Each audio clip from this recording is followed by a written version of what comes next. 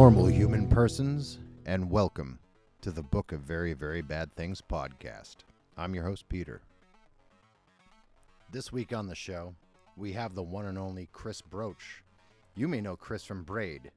You may know him from Lispero, Sunset, Firebird Band, the Firebird Project, the Firebird Suite, the Patrick Dance, and a host of other phenomenal recording projects. The Chris Broach you all know and remember is still the Chris Broach of today, with a whole lot of life experience in between. You have to understand, this isn't a man in his teens and early 20s spazzing out on stage. This is a man who's seen every side of what it is to be a recording artist, to be a husband, to be a parent, and to be a mortal being, carving out a life on this miserable and sometimes uninhabitable planet of ours. Chris has a perspective that a lot of us do not. A perspective that I think you all need to take in, understand, and appreciate. I think you'll find what he has to say insightful, humbling, unique, and utterly beautiful. So without further ado, I give to you Chris Broach on the Book of Very, Very Bad Things podcast. All right, Chris, do I have your permission to use your likeness, voice, and otherwise for the uses of this podcast? Yes. Yeah. Thank you. Thank you. I've been really looking forward to this because just to start it all off, not to fanboy out on you or anything like that, but I've legitimately been listening to your music since 1995. So, since I was a 19-year-old man, and you and I were only born 3 weeks apart. Really? Fun little fact. Yeah, you were born on September 5th. I was born on the 27th of 1976. Wow. Okay, so same year too. Yes. That's yes. crazy. That's good. So legitimately, since we were both 19 years old, I've been enjoying your music. Well, thank you so much. I appreciate it. Now, I don't know how familiar you are with what it is that I do with this format in this show, but normally my first question to every artist is exactly the same. I think your answer is going to be vastly dissimilar than most because you have a deeper understanding of what it is to be immortal. But I always ask everyone, what is it that existentially you're most terrified of?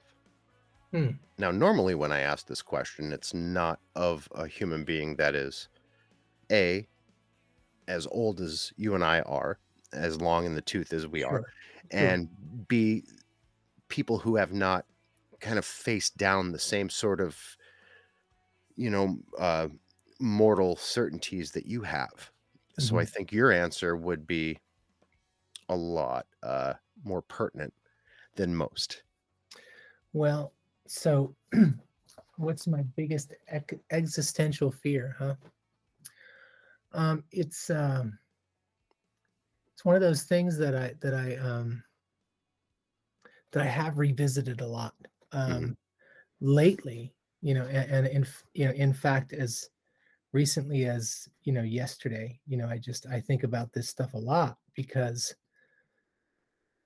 of the last few years, what I went through. Like I everybody went through COVID, but right at the start of COVID, I got diagnosed with cancer. So that was not a lot of fun. And let me just be honest with that. And it's still not.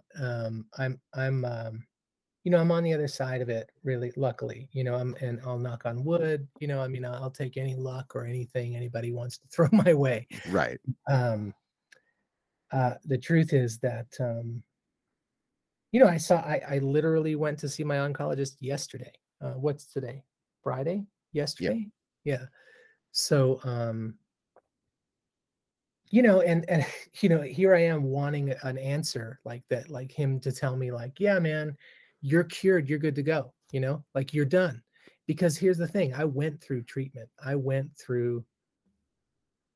mean, it's pretty, I went through a lot.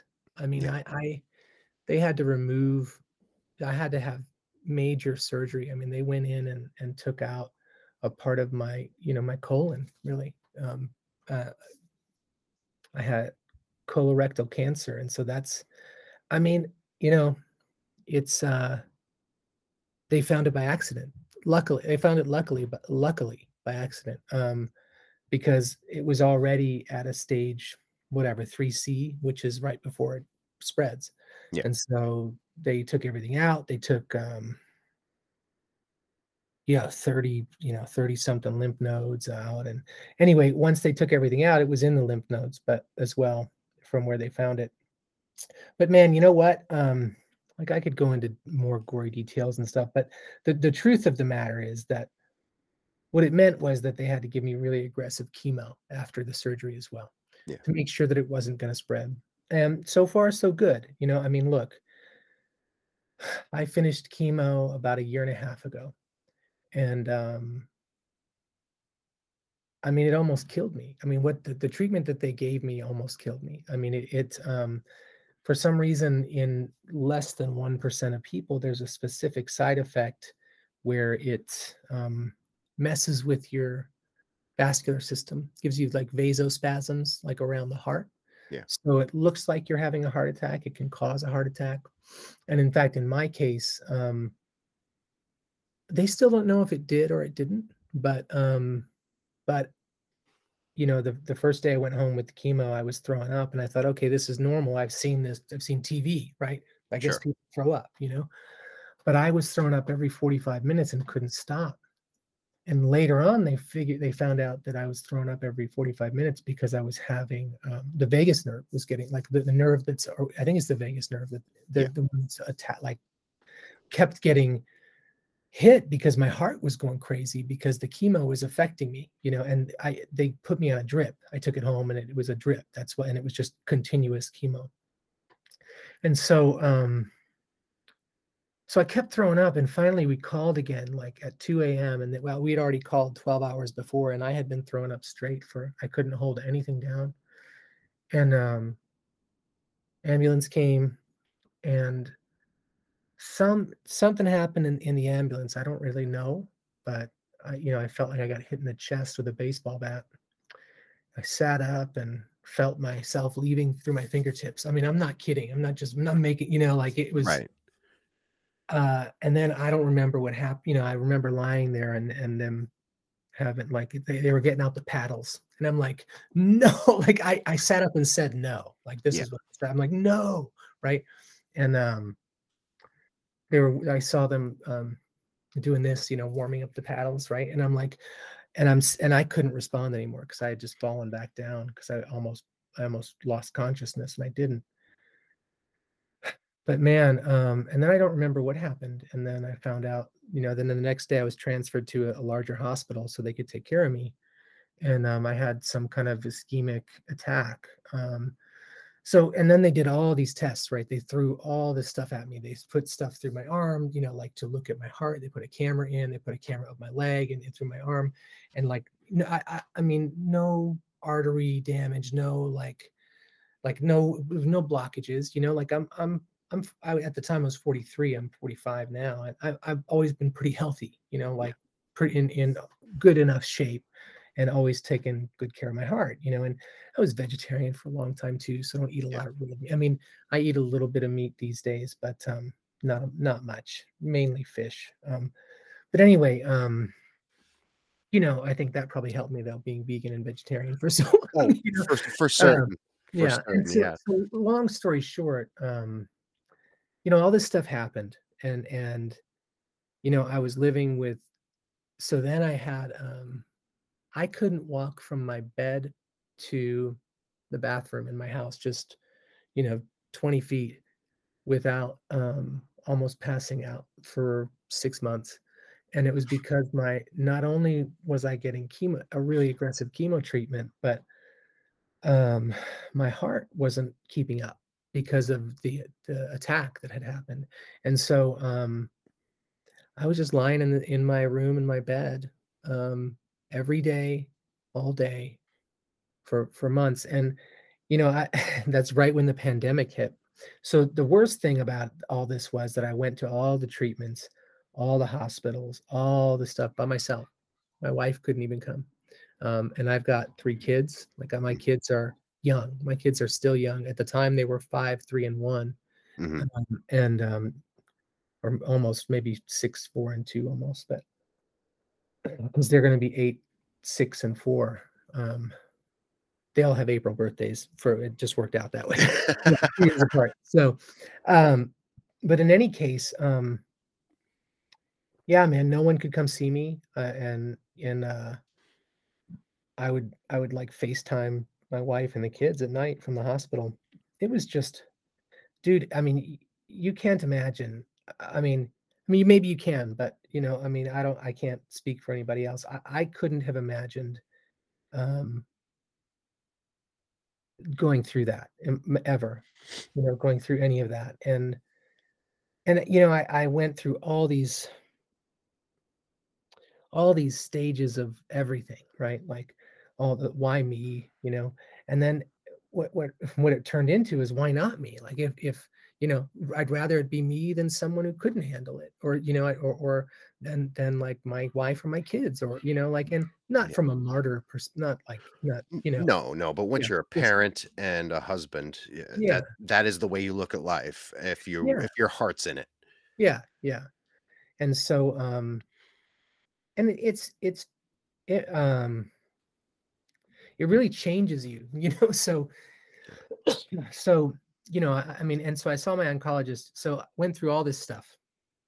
My heart's finally better. I saw my cardiologist a little bit back, and she said, you're healthy, you're good, you can start lifting weights and doing exercise. I like to exercise, right? And so she's like, you can start doing that again, and you're fine. I got off some of the heart medication that I was on, and anyway, we had to do a whole lot of stuff. I had to take all this heart medicine just so they could give me the chemo medicine, so that my heart wouldn't freak out. So we had to have this protective layer of medicine over the chemo, which was so weird. Wow. um, So you're like dumping beta blockers and everything else on top of the chemo, pretty Yeah, much. yeah, I mean, and I had those, those weird, like, nitroglycerin tabs that people have, like, that have Yeah. health issues, and, I had those, and, luckily, I didn't need them except for a couple of times, but I'm better, I'm fine. I mean, like, the doc said, my cardiologist said, like, you're the healthiest patient I have, so I'm not concerned," and I said, "Oh, okay, great," this was the other day, but I see my oncologist today, and, it's the chances of recurrence with the kind of cancer I have are 60%. Like it's not like it's like, 1 in 5. It's like, it's like 2 out of 3, Yeah. or whatever, right? Or whatever, 6 in 10. So almost 60% basically. And so the truth is that that used to affect me, but man, they treated the hell out of it. And I've had one scan, I've had like, all the kinds of exams they need to give to people that have these problems, and everything looks great. Mhm. Everything's healed, it looks good. They don't see anything, and I'm going to have another scan in June. So I'm just going to continue to knock on wood and, hope that it stays that way. And the crazy thing is, like, I mean, this isn't even the craziest part about this is that I had just finished, not even kidding you, when I was diagnosed with this, I had just finished treatment for like I used to drink a lot. So I had an alcohol problem, and happens to a lot of people, Oh, yeah. especially people in the touring life that I knew, and people who don't do that. But I had to go through treatment, and I had just finished it, and so and it had worked mostly, but I wasn't done, and I got diagnosed with cancer, and I never had another drink again. I was done. I'm like, okay. I didn't want one, and I still don't, it's just a weird, so that's kind of a weird little, maybe it saved my life in a way, Oh, I would say so. I mean, I had a heart attack when I was 22 because I was abusing heroin. Oh, geez. Yeah. So, like, Yeah. sometimes your body tells you, "Pump the Yeah. brakes, It's time to cut it out. Yeah. pump the brakes." Yeah. Yeah. And, I can't say there haven't been relapses along that route, but as you well know, having been in programs, it all starts with today anyway.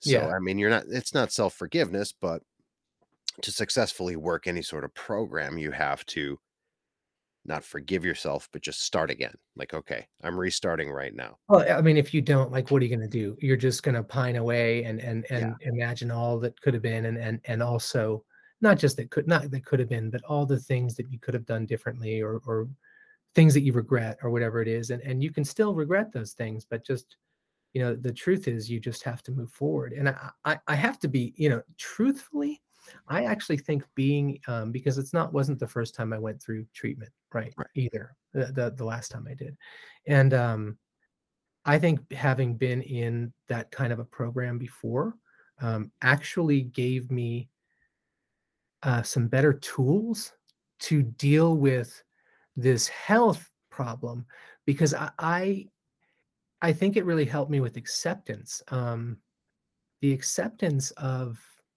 I mean, look, I was 43, and I was like, okay, I had just put out, or I was about to put out, I hadn't even put out yet, the second Sunset record. Mhm. We had just finished a touring cycle from the first record in 2018. I'd done some shows in 2019, and then stopped to do some of that stuff, and to go through some treatment. And I was in it for, a good 6 7 months. And so so and then like the pandemic hit, I got diagnosed, all this stuff happened, and I was working a contract job at the time. I do tech work, and so my day job, I work for a company, and I do like technical product management is what they call it. But yeah, who cares, right? I mean, Well, I like it. It's it's fun. interesting to me, but Yeah, I'm a plumber by yeah, trade. yeah. You know? Yeah. I mean, Yeah, I mean, it's fun. I work in tech with some really cool people and really intelligent people, and we do some cool things. I like the kinds of problems that I get to solve at work. But I was doing something similar, and I was on a contract position though, so I wasn't full time. So I mm, got sick, and like immediately, like, I tried to keep with it, keep with the job, but I couldn't, because I was going through treatment, and just I couldn't walk from the bed to the bathroom. I could, can imagine what else happened. On top of all that, the crazy thing is the chemo. So this is what my oncologist said. So I keep getting back to this story, right? So a lot of side roads here, obviously, right? quite all right. Um, um, so my oncologist says to me, he says, okay, I said, look, so I make a joke. I'm like, so am I cured or what? Because I honestly just want him to tell me, yeah, you're good to go, buddy. You're gonna Yeah. be fine. Like, come on, son, you can do it. Um, will you be my dad? No. I'm kidding. I have a great dad, but the truth is that that's what I want. That's what I want him to do, and he doesn't, because he's a good doctor, right? He knows what he's talking about, and he says, um, God willing, knock on wood, the kinds of things that you say, right? Because he doesn't. He's like, I don't have a crystal ball. He's like, if I did, I wouldn't have to work here, right? Um, but I mean, in so many words, he didn't, not that exact stuff, Right. but he's great, and he's like, I said, like, what do you think? What do you give my chances at? Like, what do you think? And he's like, well, given that you're young and whatever, and you're young when this happened, and he's like, I'd say, with the amount of spread that you had, we're at a 50-50 now, that it'll come back. And like, that's better than 60-40, and so that's the only That's like the takeaway, right? It's better than 60/40. And honestly, man, I'll tell you what, I actually, so I was talking to someone about this today, or maybe I posted it on my Facebook wall. That's what I did. Yeah. So, It's the so same thing at this point anyway. sometimes I just, yeah, man, so much stuff. I mean, with kids and work and music and everything else, it all blends together. Um, so what were we talking about? Yeah, Well, we were talking at that point, your doctor had given you 50/50. So, yeah, you'd yeah, been discussing with someone that fact, and that's where we digressed. yeah. And so here's the thing. So I said, okay, good. What are we gonna do? My belief is that I just have to believe that I'm gonna be fine. You know, Yeah. and but it also means there are things that I need to change about myself to make sure that I get the most out of whatever time I have here, whether it's, you know, 2 years or 200, right? I mean, whatever it is, right? It's not going to be 200, let's be honest, but maybe 20, maybe 40, if I'm real lucky, 50. Mhm. But here's the thing. I don't know what to, like, I don't know how to talk about that. Like, and I also don't know how to feel about that. And I don't know how to, like, it's hard to process. And, are there like groups that deal with this kind of stuff where you can go and talk to people? Probably. Yeah, But there are. yeah, yeah. There are. But the truth is that I- I'm just I just deal with it in my own way these days. I'm just thinking. I think a lot, and sometimes I need to get out of my head, which is true. But yeah, so what's my biggest existential fear? I think I I think I've been trying to put. I mean, even since before this, like it was always just you know. So I'm going to digress a little bit. So that my whole life, even from the time I was little, I would think about space, right? Oh, you're And gonna the blow my stars. fucking mind right now, but go for it. I would think about space and the stars and the distance, right?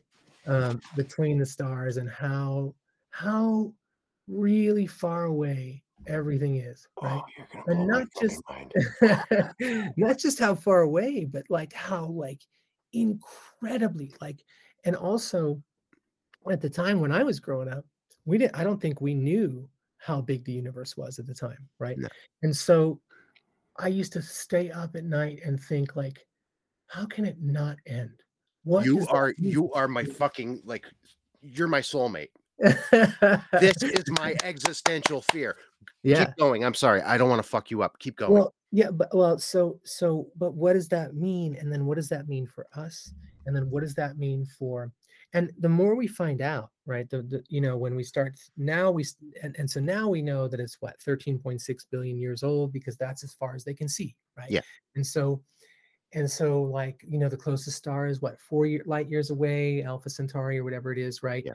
If you remember from the last Starfighter. Yes, which Yeah. Isn't that what it's from yes. that movie? But in any case, you know, but what that means is, right? And then so I have this problem where I start asking questions and start looking on the internet now that it's at my fingertips, which it didn't used to be, and it doesn't make it better. It Mhm. makes it worse because I know how far things are, and now I know the direction and the way that our solar system travels, and the fact that it's just, we're traveling at whatever it is, 18 um, uh, something per second. Like I can't even remember what it is. I just read it last night. Um, because of that fridge-shaped comet that hit near Iceland or whatever. Anyway, Mhm. but so when I get back into this, what it becomes is, why does anything I do here matter? What does what I do here on Earth in the big scheme of everything? What does it matter?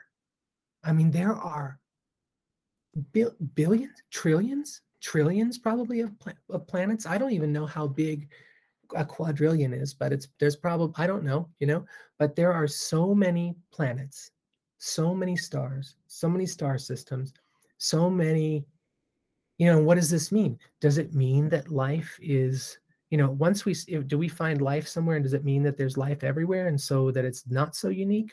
Or does it mean that we're absolutely unique in the universe? And for one, I don't believe that. I don't I believe don't either. that absolutely unique.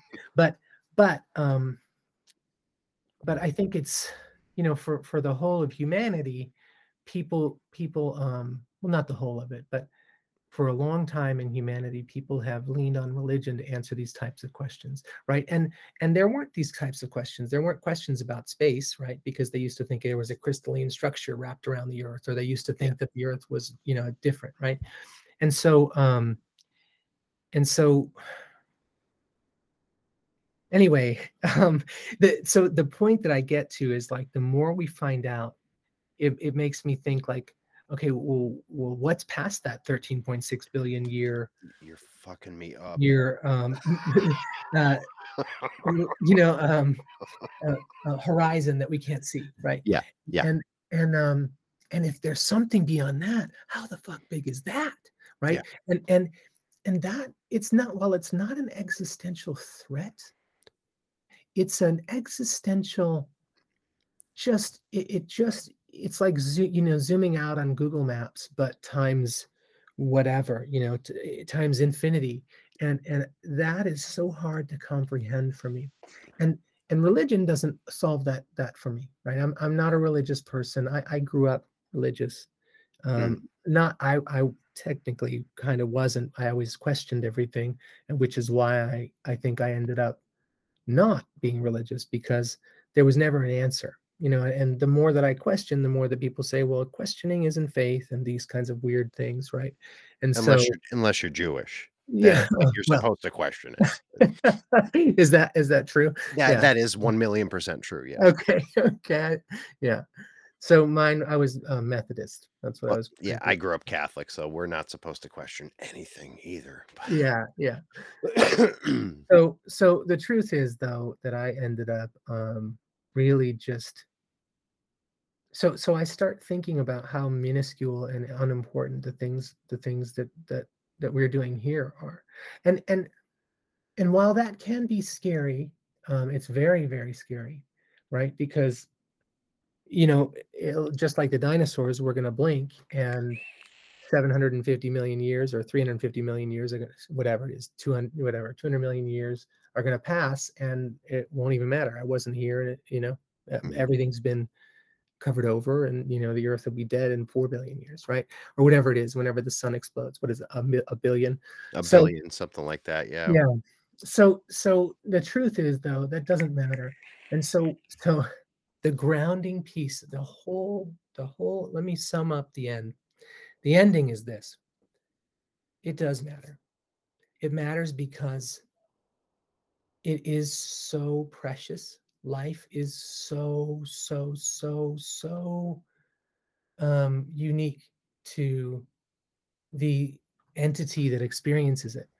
Mhm. And not just me, not just you, not just my kids, or but flies and everything else. It's um and it's special. It's really special. You don't get to do it again. You get one chance. Yep. You get one time ever in an infinite universe, you know.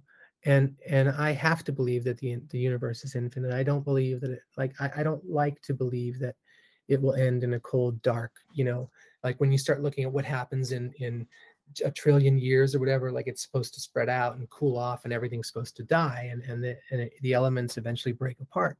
But but I just have to believe that it's on a conveyor belt, recycling through black holes and things. That's what I like to believe. But honestly, maybe that's just another form of faith, you know. And what the other thing is, on an infinite timeline, and here's the other piece. On an infinite timeline, given an infinite amount of possibilities, don't you think that there's an infinite chance that I'll get to experience this again, you know? In my opinion, yes. Yeah. And I really like, after you've gone through all that, I want to share with you not only my fear, but the impetus for that question.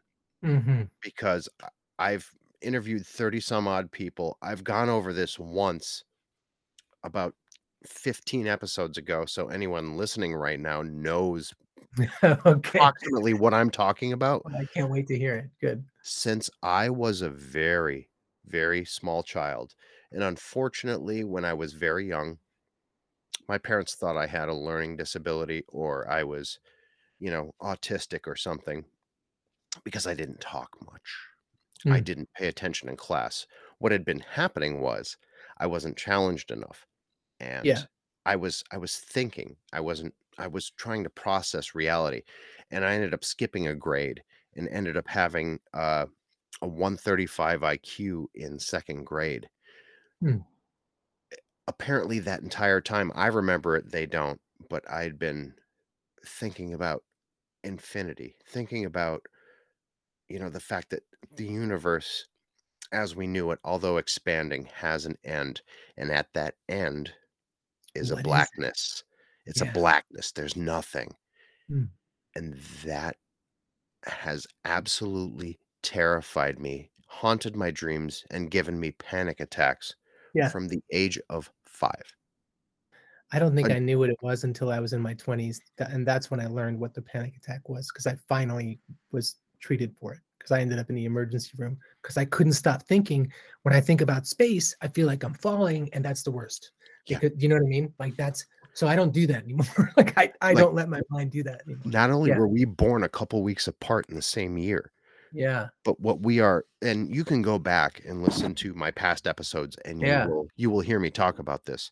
I Yeah. I have been utterly terrified of this idea since I was a small child. Yeah. Is that really hell?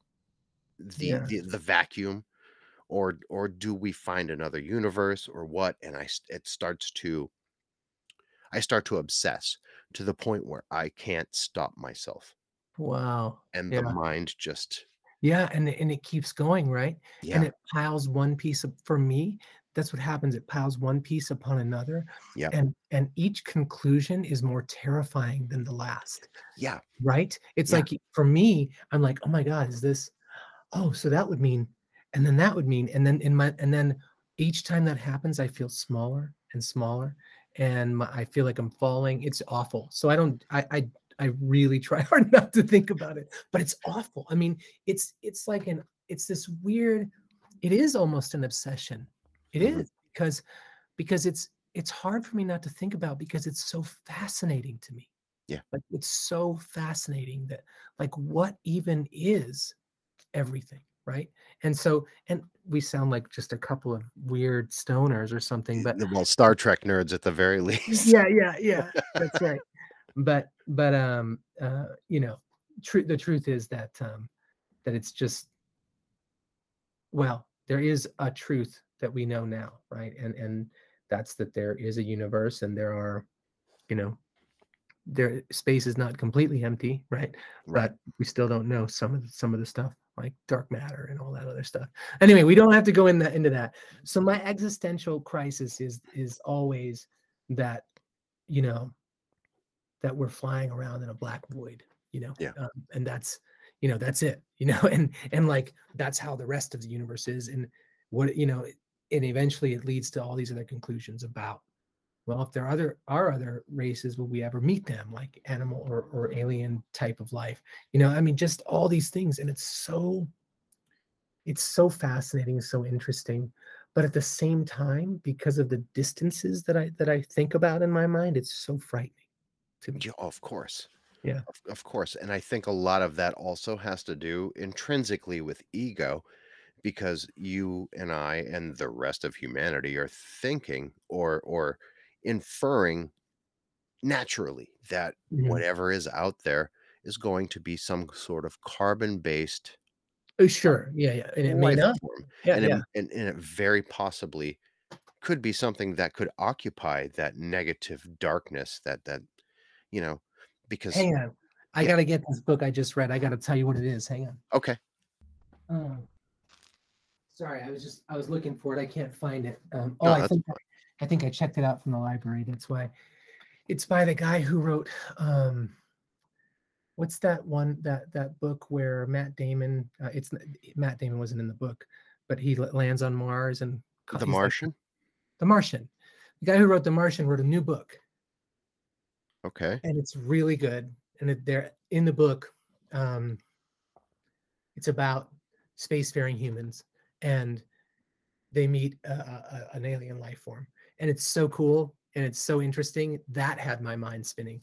But this is another one that I've been reading, which is called Scale, Okay. and it's by Jeffrey West, but it's the universal laws of growth, and different things, sustainability, or cities as organisms and things like that. But it talks about scale, like how things scale and how things grow. Anyway, it's cool. Sorry, that wasn't the book I wanted to show you. I can't remember what the other one is called. I'll have to look it up. Oh, that's all right. But I I'll look mean, it up. Yeah. where I think where all of that comes into play, uh, that's why human beings become utter like spiritual, because you meet these unanswerable, not just unanswered, but unanswerable questions. And in order to comfort oneself, you invent, okay? You put faith, or you put your heart into something that makes these questions and these fears, it satiates them. Yeah. You know what Yeah. I mean? Yeah. So you want to put a nice big bow on it. And I don't want to get into my whole bent on what I feel the Christ was, because I would piss a lot of people off, and be like, people wouldn't accept it anyway, even if I told them. But what it all comes down to, I think, in that regard, is we can't answer this. Sure. It'll never happen in our lifetimes. And Mm. even if we do get certain answers, we're never going to get the entire scope of the picture.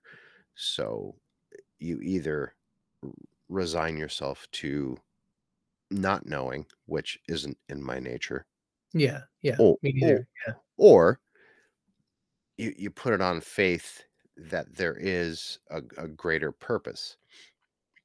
Yeah.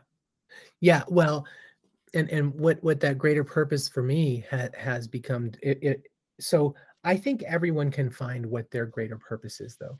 I think it's an individual thing. I don't have like faith that there's some greater design or greater purpose, because there just isn't. I mean, to me, there isn't. Mhm. So in my mind, it's really what you make it, right? So if my greater purpose is to be here and make music and um, work at being at a tech company and to get cancer, and uh, but also raise like three kids that I love and try to make sure that they have the best shot at a life that they get to enjoy and love and be happy in. I mean, you know, that has to be part of my greater purpose, because they don't have anyone else. It's me Yeah. and my wife, and so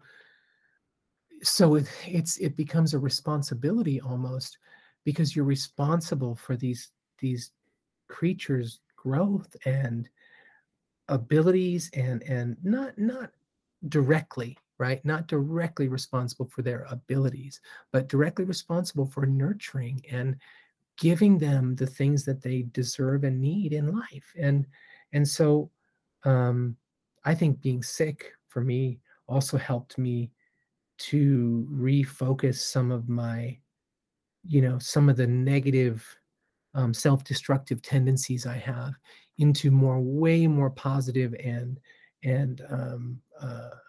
nurturing and selfless acts. I try. I mean, I try every day. I am not a success.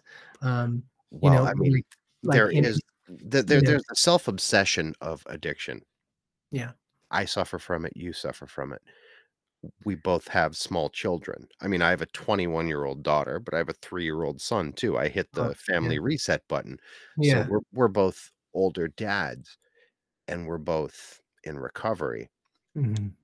that that addiction is self-obsession, in all honesty. Yeah, yeah, to an extreme. Yeah, it's To and it's a really a negative ego loop too, Yeah, and and and it results in perfectionism and some other things that don't help because you can never reach that it's unattainable, some of the standards I hold for even myself, yeah, and certainly doesn't help for standards I hold other people to, because if I'm holding myself to these high standards, I kind of also, like, by default put everyone else in those into exactly. those same buckets, and when they don't meet my sort of expectations, I get upset, Yeah, and I mean, it depends on the venue, right? So if it's like with my family, I react differently than if it's somebody in a mall parking lot who's yelling at me because my kid touched her car.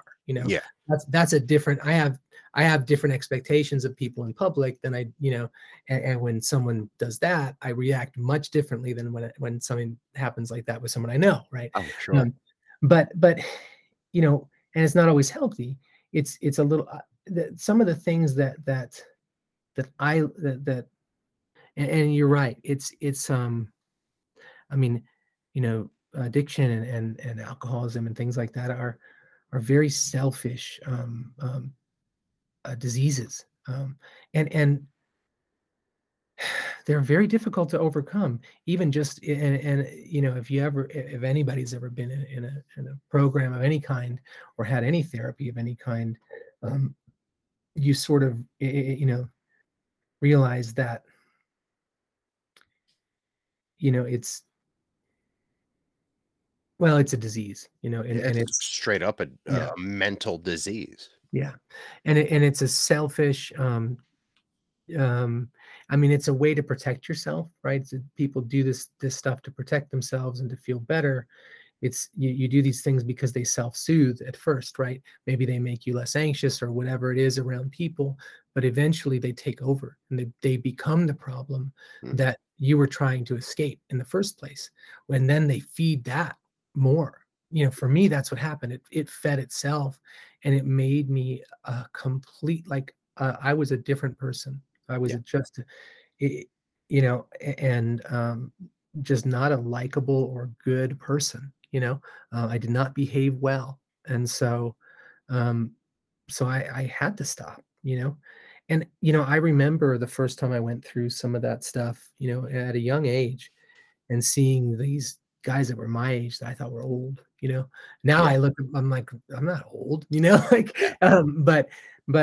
yeah, I remember looking at those guys and going, man, you fucked up your life, bro. yeah, Just thinking that, like, God, I can't, because you're judging, you're still like, you're still not learning, you're trying, but you're just judging these guys for the things that, like, almost happened to me.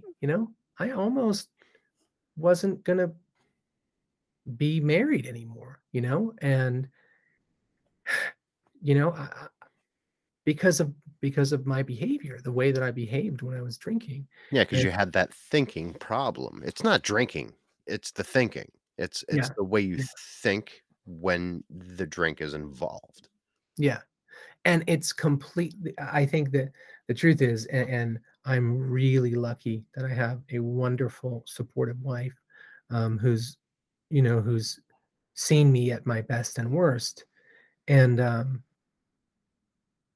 it's I wouldn't remember anything sometimes. Did you know what you said last night? No. These kinds of things, and it was just that. That's just not the kind of person you can be. I can't be that kind of person anyway. So, and again, from some of that perfectionism, I hold myself to a standard that's higher than that. I can't do that, you know. Yeah. So, anyway, yeah, man. So that's what I've been doing for the last few years.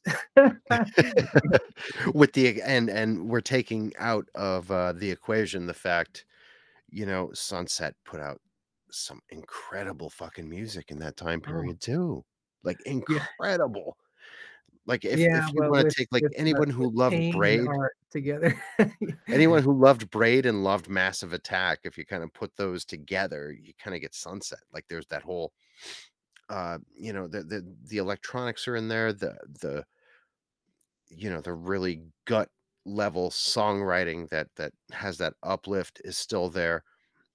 The lyrics are still perfection Oh, as man. yours have always been. Oh, I appreciate that so much. Yeah, But it's I followed you since the Firebird project was the Firebird band was the Firebird suite. Like there's I've taken this entire journey, yeah. as a spectator to your triumphs.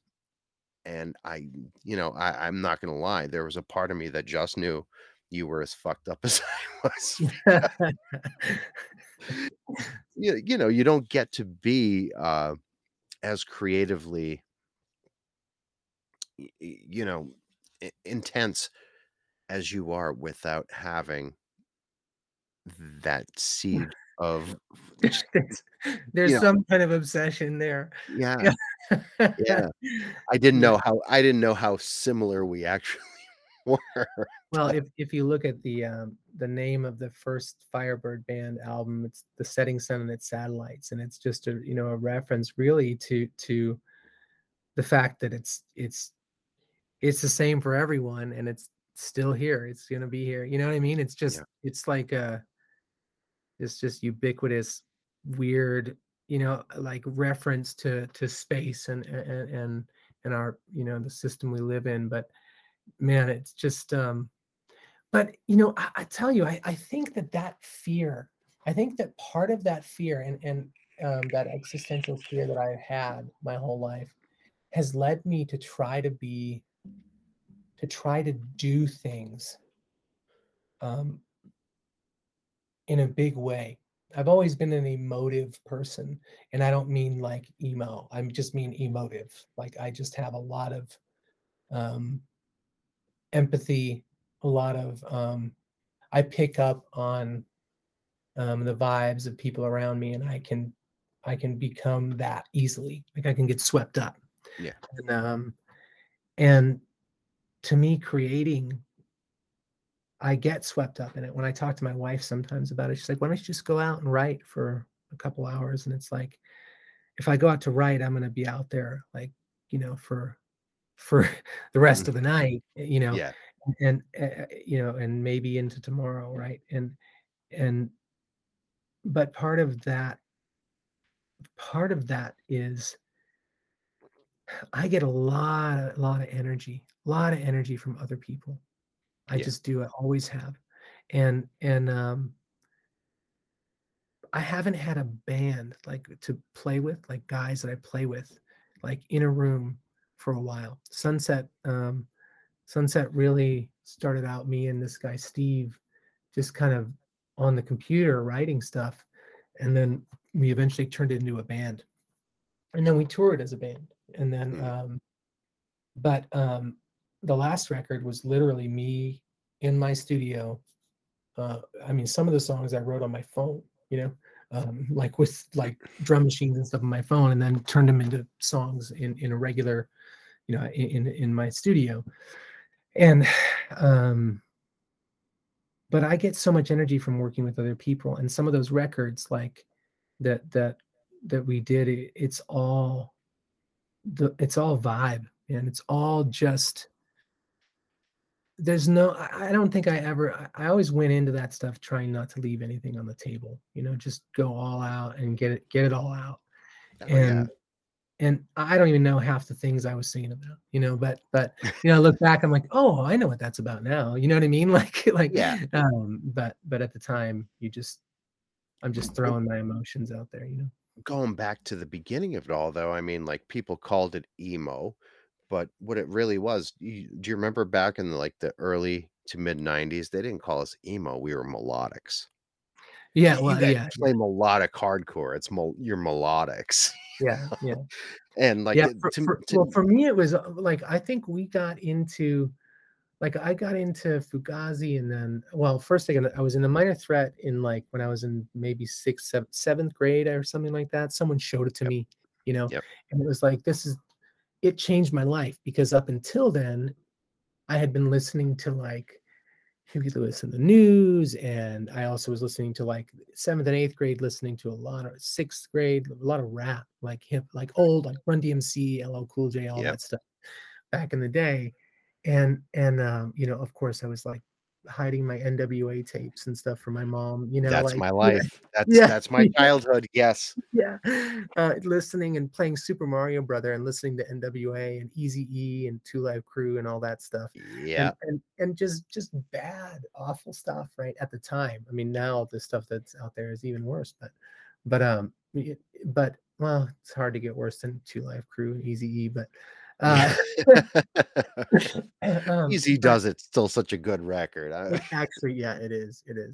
Um, but I forgot what I was telling you. I think I got sidetracked on talking about old The way music. we got Oh, into, yeah, like, the yeah. whole So melodic hardcore I got thing. into punk, yeah, and then I got introduced to like, oh, you should hear this band like, you know, Naked Ray Gun or Peg Boy, you know, Oh and god, so and good, yeah. like we'd be skating and just blasting, you know, and of course Green Day came in like well before they were Green Day Dookie, you know, but like Green Oh, Day yeah. before, Yep. like when they did what 2000 hour light years or whatever it was, Yep. um, and Jawbreaker and then of course then I remember I was a freshman in high school and this guy's like, oh, you should check out Fugazi because you like Minor Threat, like it's the same guy. So I did, and it was like that just was like that was it.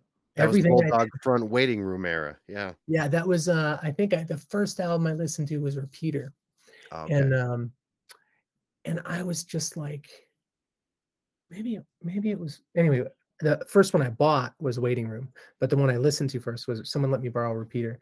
And I Mhm. was like, this is what I want to do. This is the kind of music I like. I don't like any other music. And then I bought everything from Discord. I bought like we got into Hoover and all the Discord band like, and That I remember Lincoln Hoover split 7 inches. yeah, that Oh, is the best one. Yeah, that's the the Lincoln best Hoover one. one. Yes. Yes. And then I remember my friend was like, you should check this one out because it was Nation of Ulysses. And Mhm. I heard it, hated it. But then at first I hated it. And then I don't know how I revisited it, but then I revisited it and then I loved it. I loved it, you know. And then of course, you know, actually right at the beginning of the pandemic, right before we went into lockdown and before I went to have surgery, I had just been diagnosed. I went and saw the makeup Oh, at the Empty Bottle in Chicago, and that would have been in March of 2020, and that was great. That was good. A guy in that band plays in a band with one of the guys who used to play in the Firebird project and Firebird Suite. He's I think the drummer, or he was the touring drummer of the makeup. Um, I forget what the band is called that he plays. Hammered Hulls, maybe, or one of those. Hammered Hulls. That's Yeah, exactly what it is. yeah. Chris Wilson on Yep. drums. Yeah, yeah. He's the old drummer for us. But Yep. yeah, so yeah, and just fun, you know. Like I mean, I always love that DC stuff. But anyway, but yeah, dude, it was and that was like what Pegboy was. Pegboy was like it was punk, but it was also bordering on a little bit of hardcore. Like it was punk, but then they got into like I didn't get into that much melodic hardcore. I got into it when we started listening to it. Someone introduced us to emo as a term, and Yeah. like my friend had a license plate that emo core. My brother had a license plate that emo 11 in high school. You know, it's like 1993 or whatever. Like, and nobody knew what that was. You know, it wasn't a thing.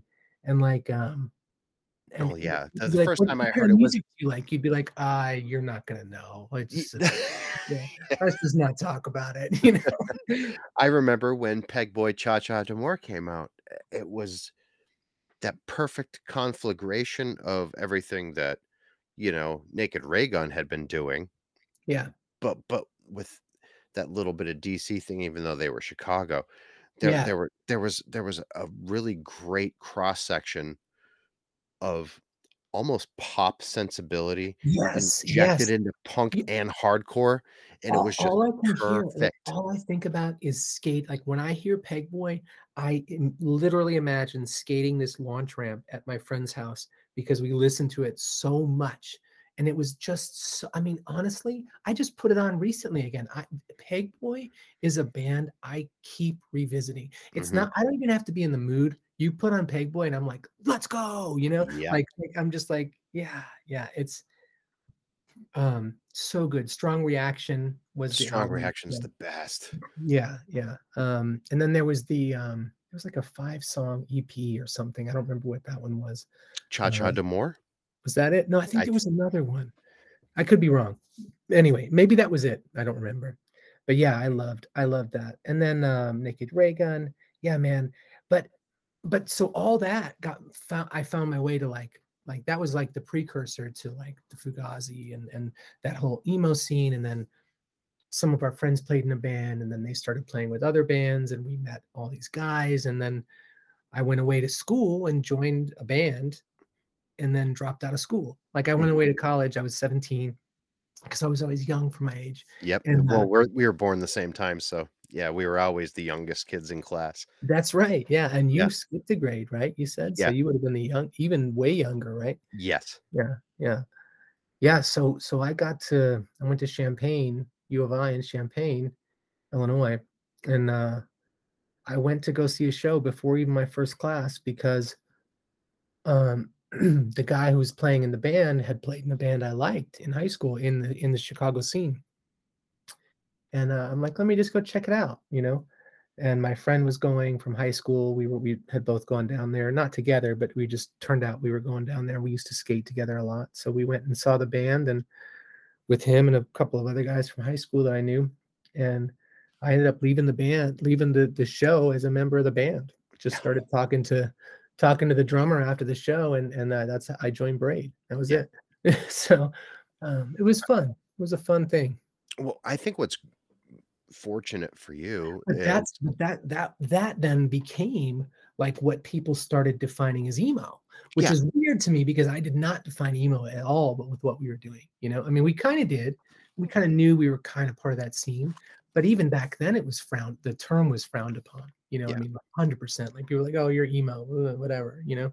yeah, Like especially at that time period, but, we had such great examples at that point because you had everyone from Hum to Sunny Day Real Estate to Mineral to Fugazi being considered emo. Even Quicksand were considered that was weird to me when people were calling Quicksand emo. It's weird to me to hear Hum as emo because I always thought of them more like Smashing Pumpkins metal than yeah, space rock. yeah, yeah, They're a space rock band, yeah, but yeah, they have the pedigree, so you kind of have to lump them in with hardcore, even though they don't have a yeah, hardcore sound.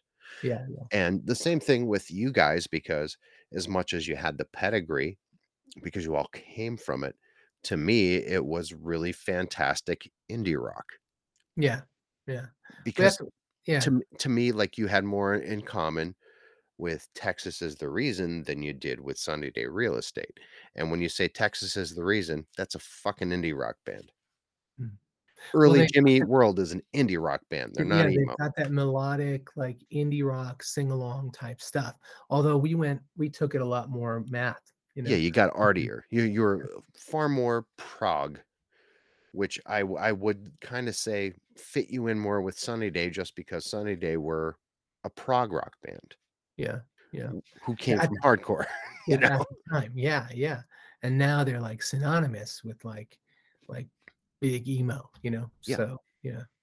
It's but it's but it's interesting, I mean, it is, you know, like, the whole, like, evolution of all that, like, emo, like, well, it's punk, it's really just hardcore, well, it's indie, you know, I mean, it had different names, you know, it, still the wa- same it, music. well, it started off as we called everybody you're melodic. Yeah, You're yeah, that's melodic. right, yeah. You're melodic. Like, and as much as I used to go along with it when I'd be going to like a Sick of It All show when I was like in sixth grade y- or a 7 Seconds show, when 7 Seconds started to get really melodic, I was like, yeah, okay, so I am melodic. So what? Sure. Yeah.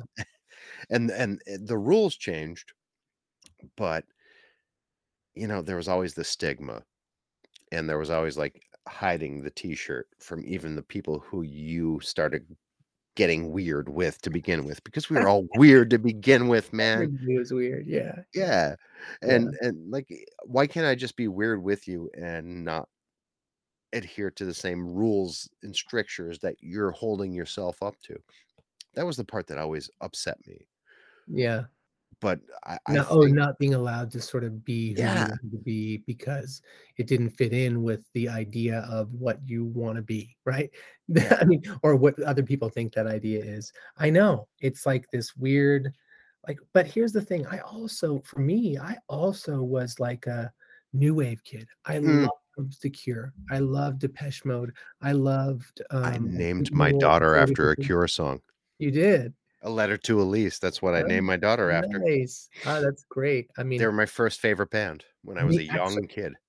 I think they were my first favorite band who wasn't like I mean, if you look back at like 1979 or so, they were way more punk than new wave, but Yeah, they still had that whatever that new wave thing was. Like if you listen to like Boys Don't Cry album, that was my first album that yeah. I bought and I loved it. Loved that was it. That changed it. I think that must have been freshman year or something, or maybe it was summer before freshman year. But before that, I was listening to all that rap and all that other stuff. And then Yeah.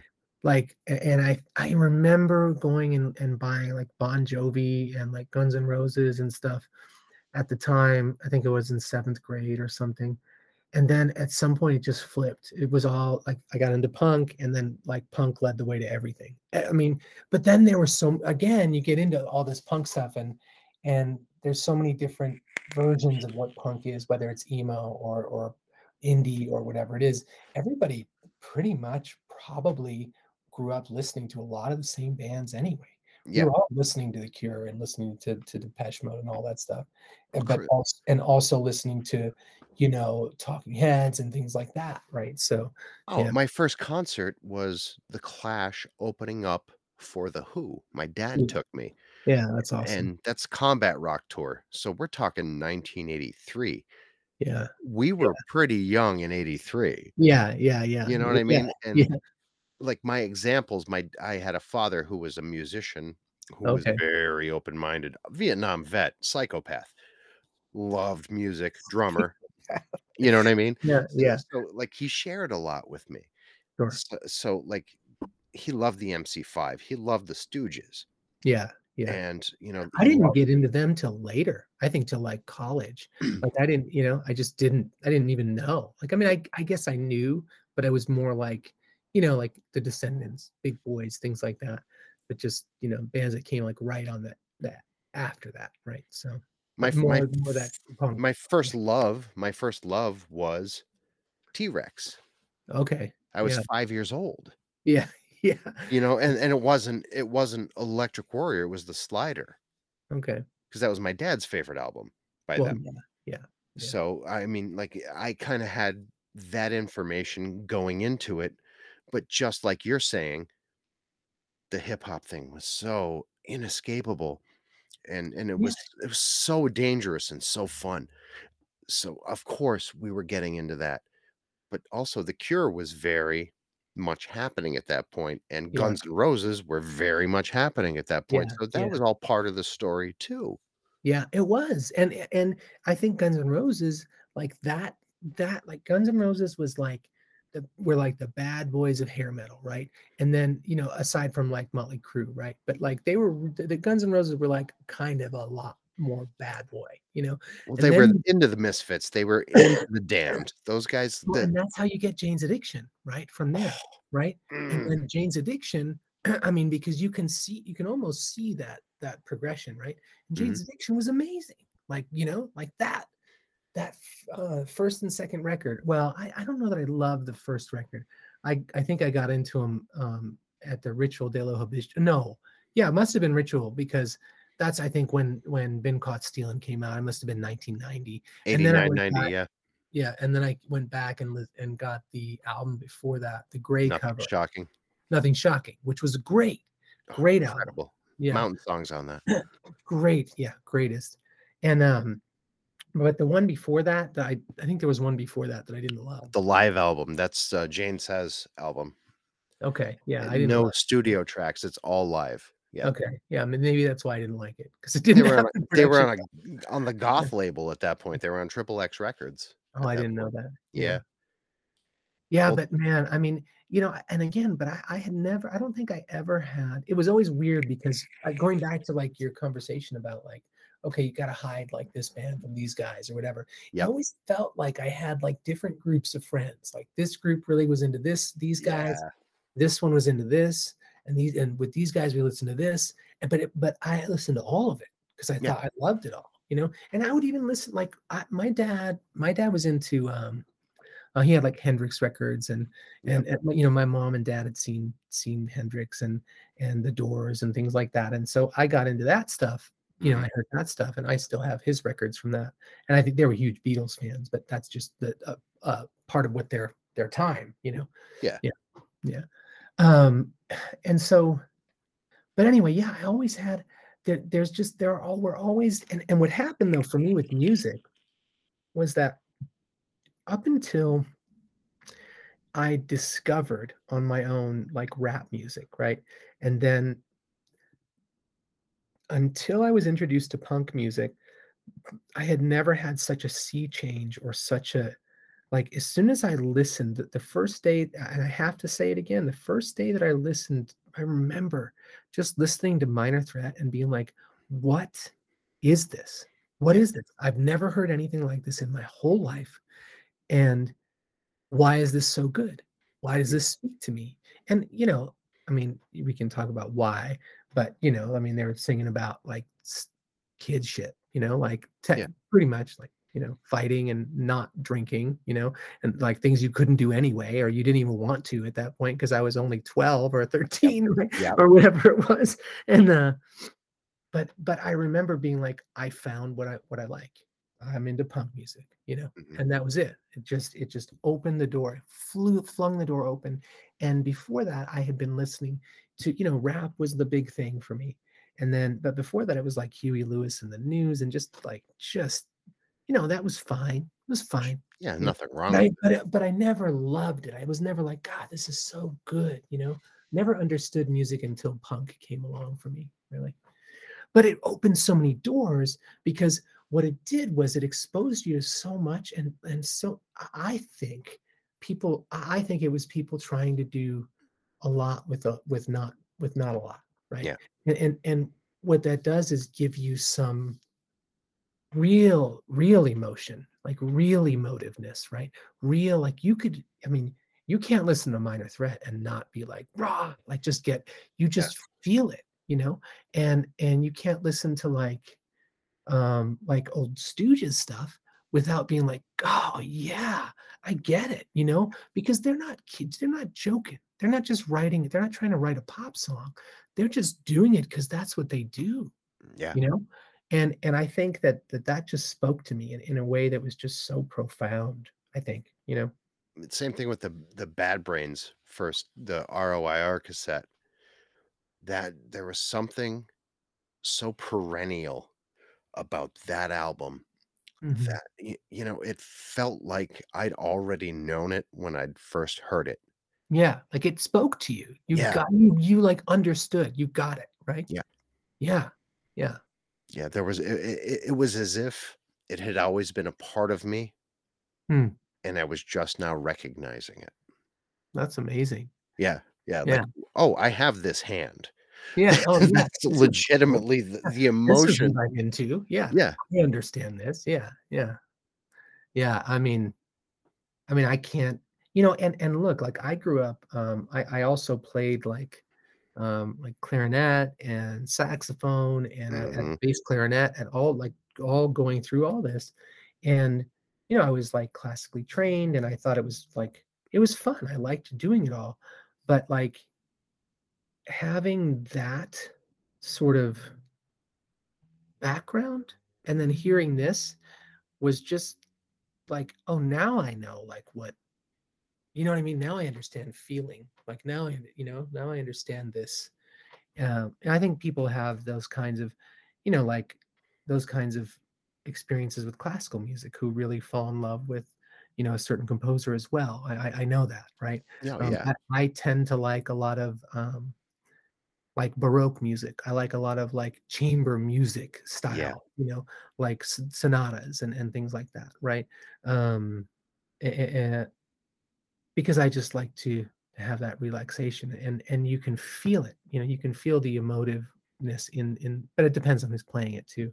In Yeah. any case, um, but yeah, up until then, it was just this vanilla kind of thing. Then it came along. It was like, oh, you can play guitar if you want. That's cool. I'm gonna do that. You Yeah. know, Actually, I failed horribly at it for a long time, and I still when I joined Braid, I feel like I had really only been playing guitar a lot for like a year at that time. I think I had started around 16. I mean, I'd always had a guitar lying around, but I wasn't good at all. I even tried, the summer before my senior year of high school, I even tried playing in a few bands playing guitar. And like, I played in a couple and it was fun, but we played mainly just like punk music, and I usually just sang in a band without playing guitar. Yeah. And I remember doing a band where I did play guitar, and that was fun. Me and actually Steve Holmes from American Football, we Hmm. played in this punk band with our friend, this guy Gubby sang for us, and he played in a band with some other guys that from other bands. But Yeah, it was fun, man, and we just did that, and then but I sucked so bad. Oh, man, I sucked so bad, and then I tried to play in a band with this guy, with Neil Keener, from, Planes Mistaken for Stars. You That's probably where Oh, you know him from. yep. Yeah, and, he and I knew him in high school. I actually sold him my car when I went away to college, because I couldn't take it. I couldn't take it with me. So, yeah, but I tried to play in a band with him, and I remember playing with him and this guy, Steve, and I just couldn't keep up. Like they're like, "Yeah, I think we're gonna go a different way, man. So yeah, we'll see you later." Then like that was like the summer after my senior year, I think, and then I went down and joined Braid. But I just remember not being good enough to keep up because they were super mathy. Like they were trying to be mathy, and like he was into like Soul Side and some other bands, Oh yeah. which is great. And then but the guitarist was more into like that like Chicago stop start like Gage and some of that other stuff. And Yeah. we all grew up loving that stuff. We all did. And but I just couldn't hang. I couldn't keep up at the time because I was so used to playing punk, like Hmm. just 3 chords or 4 chords and in different combinations. So I remember sitting down and just playing every day for like 3 hours because I'm like, I can't, I have to play guitar. I have to like this is what I want to do, and it's great. So yeah, that's how I did it. So that angular attack that you perfected by the time you'd gotten into Braid, that was something Well, that I you would say I was definitely still learning how to play guitar when I got in Braid. right, right. There was I pretended that I wasn't learning, but yeah. there was something that like really tastefully straddled melodic and noise. Yeah. You Yeah. know what I mean? That you guys really, really pulled off in a beautiful way because that was the thing about Braid, right? Like there was like people call it mathy. To me it was like on the precipice of completely falling apart into something almost psychotic, but it would get reined in with melody, Mhm. and there And was that well, tension. I think that I never appreciated the way that it pulled together, at the time. I mean, I think I did at the time. I think there was a time when I didn't appreciate it as much, that some of the vocals that Bob did that would pull it together because of the way that he would sing over these parts that were going crazy. But Mhm. we would literally, be like, okay, well, let's just let's just do this, and we would just call out a number and just do, okay, we're going to do 2 times, then 1 time, then 7 times, and then we'll, because that was like the area code Yeah. of the place we lived, 217. So, or like, but I always had a knack for melody, for guitar, like for like musical melody. Mhm. Um, I don't think that I was ever a great singer. I liked to sing, but especially in the early days, I was pretty awful. I mean, I'll just be honest. Um, and so um, You were an austere singer for sure, in my opinion. yeah, yeah. Um, the truth is, though, that I was just wailing my heart out to be, just because it was all emotive, man. I mean, I didn't really know how else to be, It was What honest. yeah, I wasn't trying to be anything. I was just trying to do it. Mhm. But man, I think for me with guitar melody, I always had a way of trying to, if something didn't feel right, I would always try and tie it together with something like over the top, or if I couldn't, if me trying to do something over top didn't make sense, then I would just hang back and do something simple. But it was always, I think part of me playing in like band growing up in school was knowing that you had a place, for me at least, in the Mhm. larger picture, no matter kind of like in this part, this is where I'm going to chill and be quiet because this is this part, or whatever it is. And in this part, but I also think in the beginning we were all trying to be heard so badly that we were freaking out, and that's why it was on the verge of collapse, right?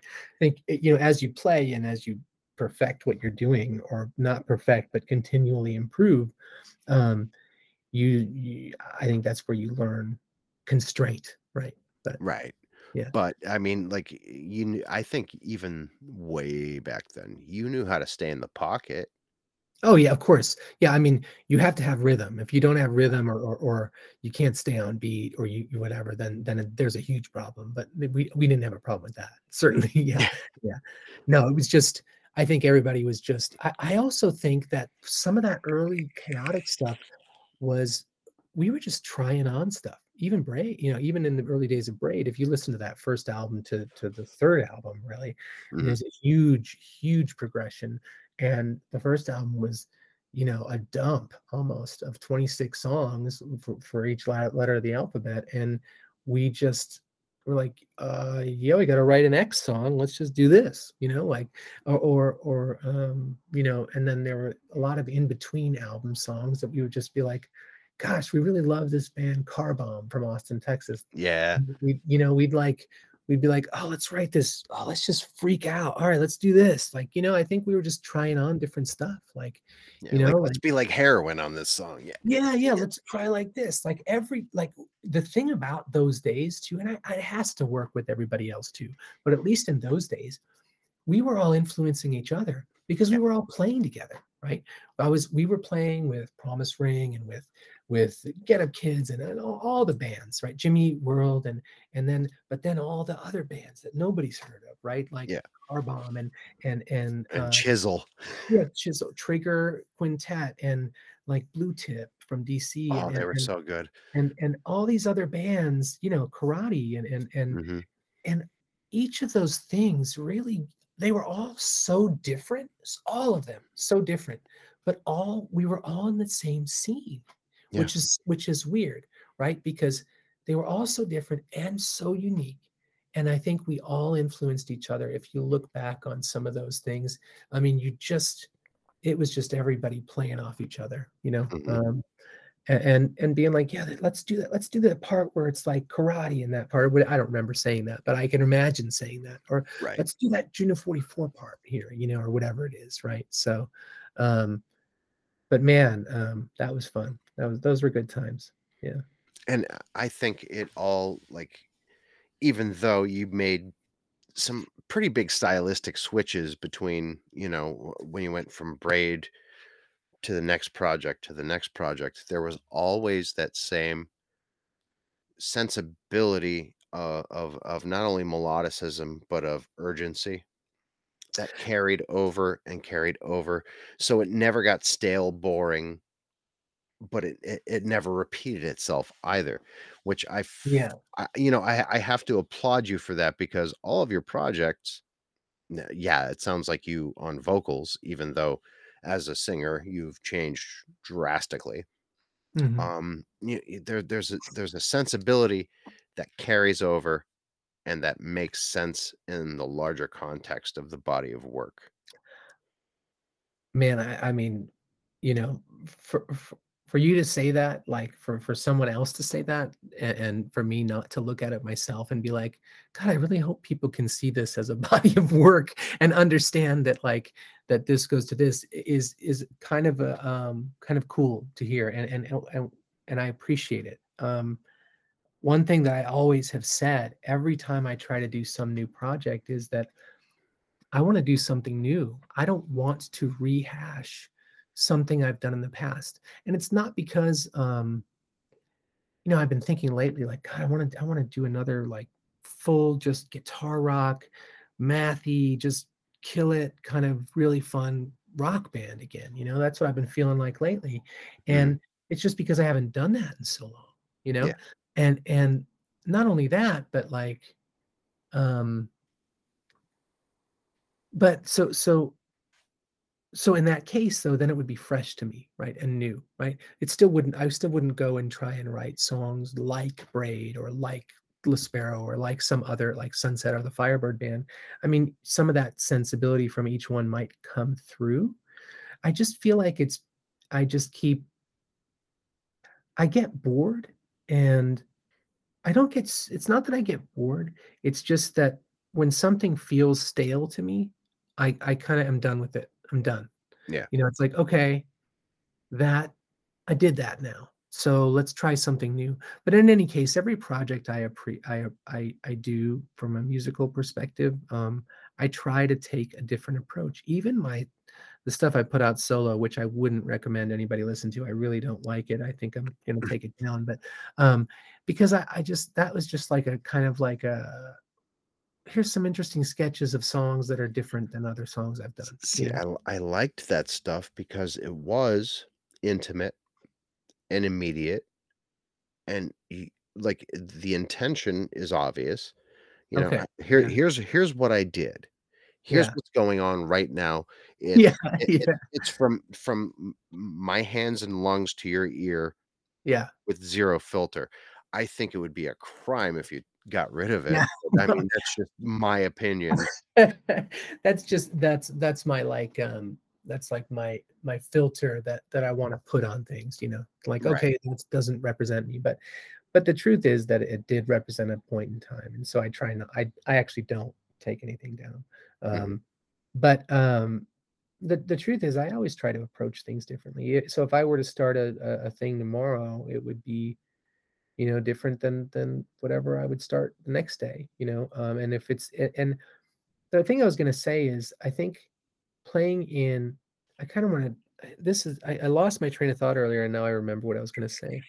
Playing in, like, group band and, like, band music, and playing with a group, you always had to rely on the other players, right? Because I was playing clarinet or bass clarinet in the band, and I know this sounds I sound like the biggest dork in the world, but the truth is, like, I knew my spot, right? And so you had to rely on the other people, and it was always, organic. It was always this organic feeling, and the music isn't gonna be the same if it's me and the 16 other or 27 other kids playing the music than it is with you and 27 other kids. It's gonna be different, right? Yeah. And so I've always had that, reliance on other people. Um, I love to collaborate. Like, I love to work on stuff where I can feel like everybody's getting something out of it, because that gives so much energy, where Yeah. we're just all in it and we're just all like, yeah, I'm feeling this. I'm feeling this, right? And everybody's doing something interesting or cool or loves the groove that we're doing or whatever it is. And that's where I get my energy. And so when I don't get a chance to do it, which I haven't had in years just because of all the stuff I've been through, Yeah. it starts to eat away at me, right? Because I start to get I feel like I get stale, and I feel like I need that person interaction, that interaction with people to create something. And that's why those, when you say like they feel like they have that urgency and that energy, it's because I don't think it's I don't think it's if it doesn't feel that way, I don't think it's important. Like I don't Right. think it's an important thing to release. Um, I wouldn't want to go and just be like, okay, here's some chords and some music.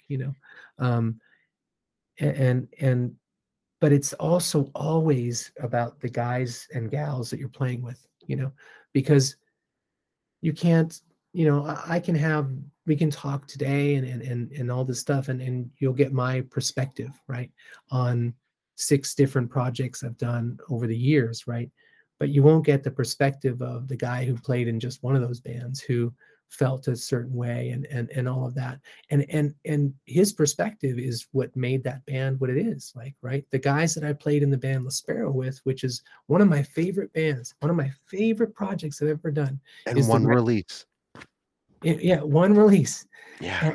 And I wanted to do more, but at the time, uh, the guys I was playing with were about 5 years younger than me. There were 2 guys in the band, and maybe 6 years. I had met him on Craigslist. I was looking for a drummer and for the Firebird band, a new drummer, and I met the guy and we started playing. And I'm like, we should just start something new because I'm feeling it. I'm feeling something new. He brought this bass player along, and it was just like, this is great. This is great. This is different.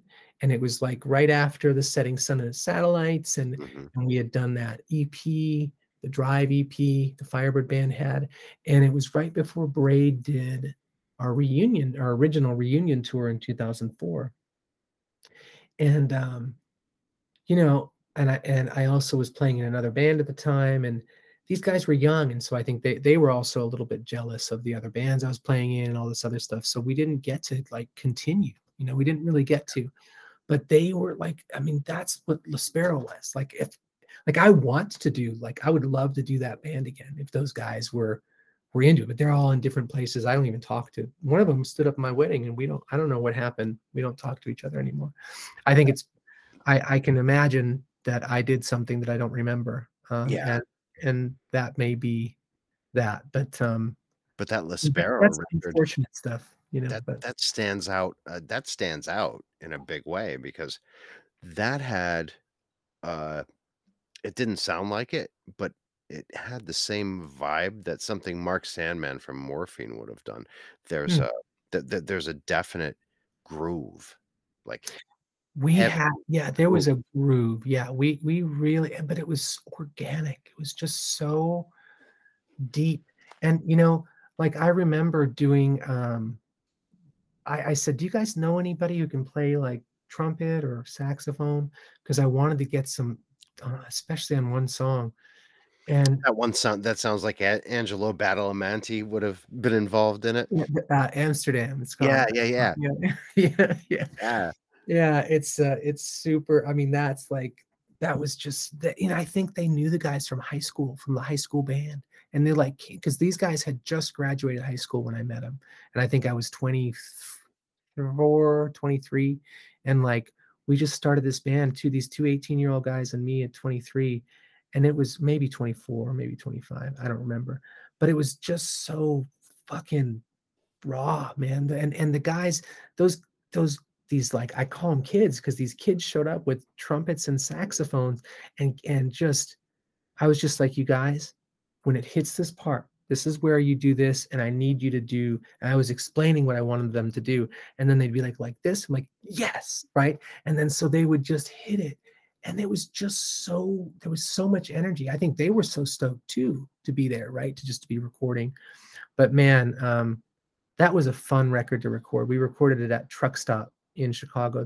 I don't think it's still around, but this guy Elliot used to own Truck Stop, and he was always known around Chicago. He did sound at Fireside Bowl and other places, and toured with a bunch of cool bands and stuff. But he owned this studio, and I recorded it with this guy Griffin Rodriguez, and he just it was just there wasn't a lot of it wasn't like it is now.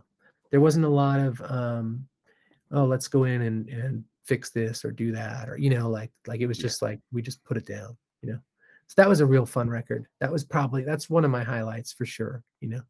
That's Yeah, it's incredible to hear that too because it came across. yeah, You know what I yeah, mean? Like thanks. Yeah, it struck me in that manner, and like I'd said, there's that track specifically, like it reminded me of something that if Angelo Badalamenti had kind of been in the studio with, I don't know, I don't want to say Braid, but someone in a mathy indie format, yeah, and that kind of like that groove hit in just that specific way. That's yeah, why that's why I kind of like, mentioned morphine as well because there's just that undertone of groove, yeah, yeah, and then you get the uplift, and then you get the noise, and it worked in a really, really special way. I yeah. really wish you'd done more than one record with that band. I really do. Believe me. Actually, when I talk about doing another guitar rock band, I always start thinking like, boy, I should really get into using like delay again on the guitar and just making it real guitar driven with a nice groove under it. I start thinking about it, right? And then I'm like, okay, Mhm. now I'm overthinking it, so I don't want to color it. So but anyway, yeah, that is my favorite one. And if I'm going to say it for real, like I think that's my favorite record. Yeah, that Wow. that I've done, and it's probably the least well known. Which is fine. That's just the way it is. I'm sure there are lots of musicians who can say the same, right? Where they're one of their favorite records is the least well known or the ones that they've done. Yeah. Um, so yeah, man, that's it. I'll tell you, like, I'm feeling the itch again, like real hard, and to just do something, do like put something together again, something really cool, and I think, coming out on the other side of all this other shit that I went through, and look, everybody goes through shit, and I'm not special for for having had cancer and you know, having gone through all the other stuff we talked about. Yeah. Um, but to me, it's motivating, right? Because it's like it makes me understand and feel like that, I'm not done, I'm not done, so Especially, yeah, like, if you yeah, take into consideration the fact that you did kind of conquer a lot to just get to where you are right now, just to be here to talk to me. yeah, Why not parlay that into something melodious, something that you know what I mean? Something that yeah, has, yeah, like, it can't just be your experience, especially, you know, you've been the fact that you've been shooting all of your emotions through the filter of recorded material since you were, what, 19 years old? yeah, even before that. I mean, Yeah. other bands that nobody's ever heard of before that. Mhm. Yeah, yeah, yeah, I'm just counting Braid into the equation. Like, yeah. you know, like you got into Braid in 95, right? 94, yeah. 94. So Yeah, I 18. turned 18, after I joined the band. Yeah, So taking yeah, all of that history into consideration, and you live this like massive chunk of life that's trying to say the least, mhm. it begs to be shot through the prism of a musical entity. Well, that's what being a musician is, right? That's what being Yes. an artist is, right? You have to channel that stuff, and the truth is that, like I literally been like, okay, cool. I actually um, finished building a studio above my garage recently, and so I'm really excited to. It's not set up yet, but um, unfortunately, I went like like after all this stuff, um, like I started working again, and we had our house fixed, a couple of things fixed. We had our kitchen redone recently, which is really nice. We're able to do that, you know. But my basement flooded, and so I had my studio in the basement. And so Oh. I'm literally right now I'm dealing with insurance claims. Mhm. Like I literally submitted the final insurance claim like the other day on a bunch of stuff. I mean, so, like a lot of gear, like pedals, guitar pedals, things that were just sitting in sewage. Unfortunately, there was we live. Oh. Our house is old. Our house was built in like 1920, so we Mhm. have to route it a lot, the sewer line, and we just didn't do it in time. In any case, Boy, I wish you knew me back then because I would have done it for you really cheaply. oh, yeah, yeah. Well, Plumber. I would use you. I would. Mhm. Um, so yeah, we but so the insurance guys came and like the remediation guys came, and then they luckily I had to move all my stuff to my studio and they moved it all for me because I was emptying out the basement. But unfortunately now my new studio that I just finished, right, um, is filled with a ton of shit now because I was going to move it in nicely and set it all correctly, but it'll take a little time. But anyway, yeah, so I'm excited to do that, and there's some other stuff in the works. Like I'll probably at some point do another Sunset record, and but I'm really itching so badly to do something brand new again. And I think that. I'll be honest, like sometimes that worries me. Sometimes I'm like, it doesn't worry me that I want to do that, but what worries me is that like with the Sparrow and someone like you followed, so like the stuff I do, but it's hard to follow when someone keeps doing new stuff. And so I would always wonder, like, should I just do it as this or should I do something new? And it just if it's new, it's new. That's just the way it is for me. Like if I Yeah. feel like it's something new and it's fresh and it doesn't really fit into what the other thing is, I don't just continue that old thing and just reinvent that name, because that was that, and maybe that was that group of people. Even though like with the Firebird band, I think I had a very large rotating cast of characters in that band. Which Um, is why the name changed as many times as it that's that's really. correct. Yeah, yeah. That's why it was the Firebird Suite and the project and then band. Um, and then I was going to keep the name the Firebird Band for a while, and I did. We put out a couple of things that way, and you can actually see quite a difference between record number one and record number three, really, if you look Oh, at yeah. the Drive as the second record.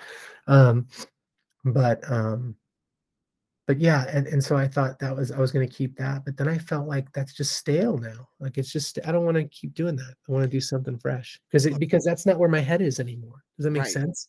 Like Yeah. like I feel like it's almost like relationships. Like I'm not going to go back and try to revisit some relationship that didn't work out, right? Or for whatever reason just wasn't right, or I'm done with, or whatever it is. I'm not going to do the same thing with music. No, I mean, one bite from a mad dog is enough. Let's that's face facts, that's you know? right.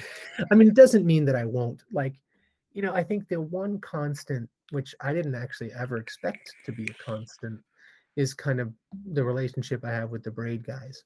I think Yeah. when we first originally broke up, we just thought like, that's it, we're done, and like, see you later. I'm gonna do my stuff. You guys do yours. Peace. Yeah. But over the years, we've just remained close, and we talk about doing things once in a while, and we've just been on permanent hiatus until it's not permanent anymore. We No, just decide that to do stuff when we that's want. special. That's very special because, at this point, Braid is like an institution. Braid's a band that people are going to consistently return to and remember. So if you have that sort of halfway open door where you guys still enjoy each other's company Right. and Well, if we want to play and have fun and just do it, like I don't see like it's fun. It's fun for us. Like I get to be with those guys again. We get to play and we get to like really have a good time, yeah, because the energy's there. There have been times though, I'll tell you what, there the thing about revisiting Braid. for me, or if I had to do the Firebird band again, for example, or something like that, which there's not a demand for, so I'm not going to. But but let's say there was. I kind of have to inhabit a role. Does that make sense? Yeah, Because yeah, yeah, like as you grow and as you change, you like I am not at all the same person I was when we did Framing Canvas. That doesn't mean I don't want to play the songs or enjoy the music or be part of that. It's just that when I am a part of Braid, I kind of put myself back into that old, like I shoehorn myself back in. Sometimes it feels like you're shoehorning yourself back in. Um, yeah, and it's not negative.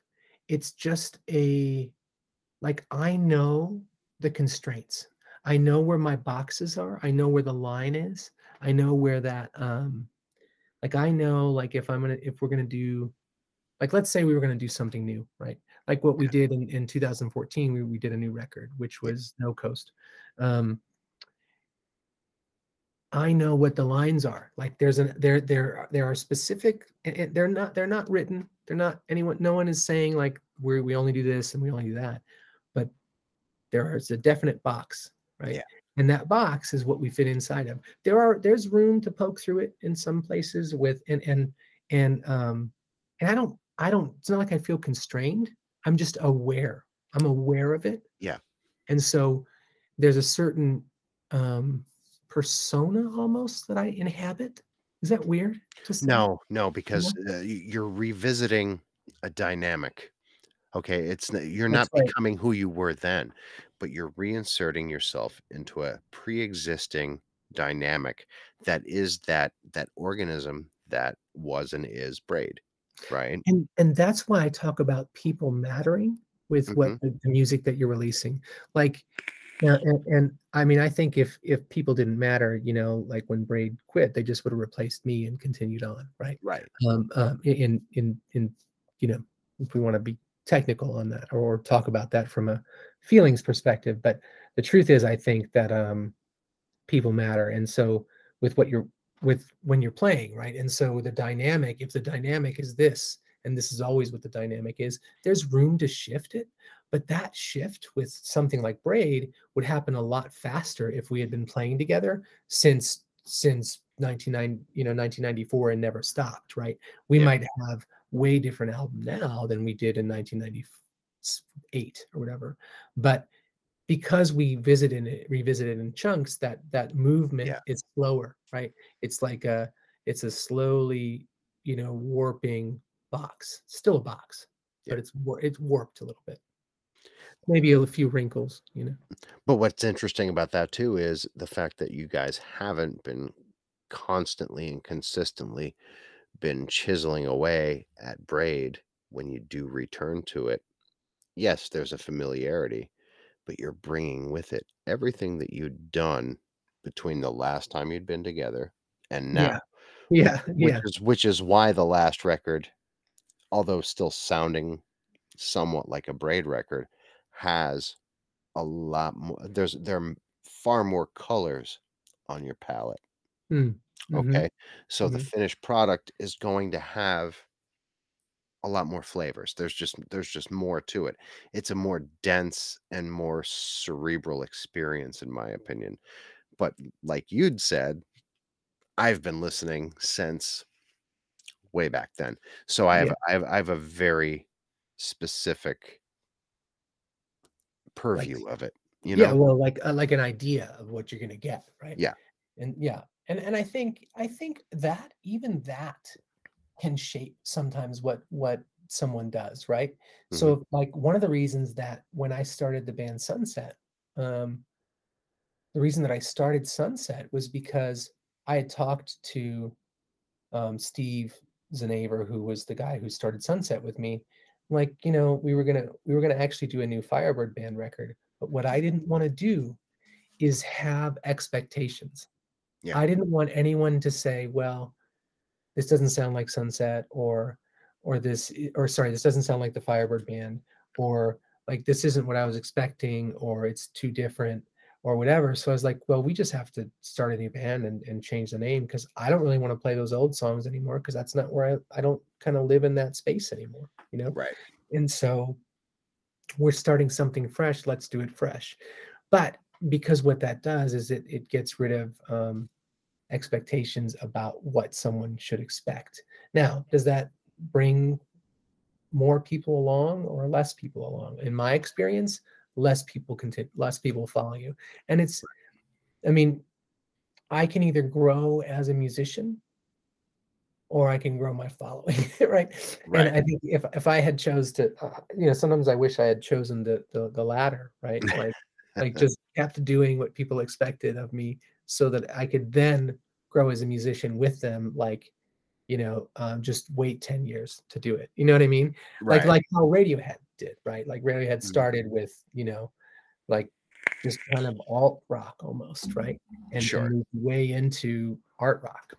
And but that was a progression, right? Mhm. And to start to do a progression with changing names and doing different stuff, and have there be a quite obvious cut, between what this was and what this is, sometimes you lose people. And that's okay. That's just the way it is. Yeah. I'm Yeah. not going to stop playing music because of that, like, yeah. And to be fair, I don't, even though they're much acclaimed and lauded, are there the same amount of people who listen to Pablo Honey who hung on for the bends and then OK No, of Computer? course not. Yeah. No, Yeah. no. Yeah. Yeah. Even though the albums got better, Yeah. the masses are not always going to be on board for really good music. Just like if you were to take Meet the Beatles and put it next to Revolver, Mhm. Mhm. or take the first Clash record and put it next to Sandinista. Mhm. Mhm.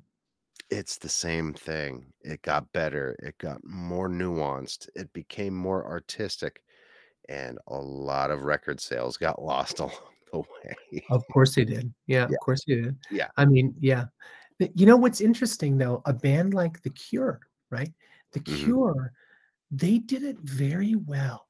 Yeah. I mean, I and now I don't wanna trash talk The Cure, but I have to say one thing. I think after Wish, it just sort of blended into one for me. Like, It it was did, like, okay, there's except like, for Blood Flowers, yes, I agree. so I felt like that happened, but now I just saw that Robert Smith said that they're doing 2 records this year, Mhm. and I literally just saw, like, an interview somewhere, Enemy or something, and, he was saying that they're doing 2 new records, and I'm really excited to hear them, because I'll always love them. But I was gonna say the one thing that they did, at least through, um, Wish, for me, was that they really did, like, if you listen to Boys Don't Cry, you can hear that it's the same band on Wish. Yeah, Just Wish is production, production, production, yeah, and also, like, more, it's a little more subdued, and not subdued, it's just pop. It just became more pop. And maybe it's because Robert Smith got better at writing pop, right? Or whatever. And Disintegration was the sort of um the his little foray into, like, I'm gonna go weird for a minute. I'm gonna get weird. Guys, I'm about to get weird, y'all. And then he did put yeah. but he threw Love Song on there, right? But that record's great, right? Also, 17 Seconds, don't love that record. There's a couple of good songs, like A Forest, I think, is on there, and So stuff like good. that. Such a good song. But, if you're taking The Cure into consideration, there's basically 2 to 3 Cure iterations Yeah, within vibe. this, Yeah, yeah, yeah, like, within the confines of that band, because you get The Boys Don't Cry, 3 Imaginary Boys, yeah, Cure. Then you get yeah, the Pornography, Disintegration, Blood Flowers, Cure. Then yeah. you get the Kiss Me, Yes, Kiss Me, Kiss and Me, then they're spread out Wish, over Cure, time. and Yeah, a and yeah, they existed in chunks yeah, almost. yeah. You know what I'm saying? But, like, Blood Flowers was just kind of a return to Pornography and Disintegration. After, yeah, mhm, mhm.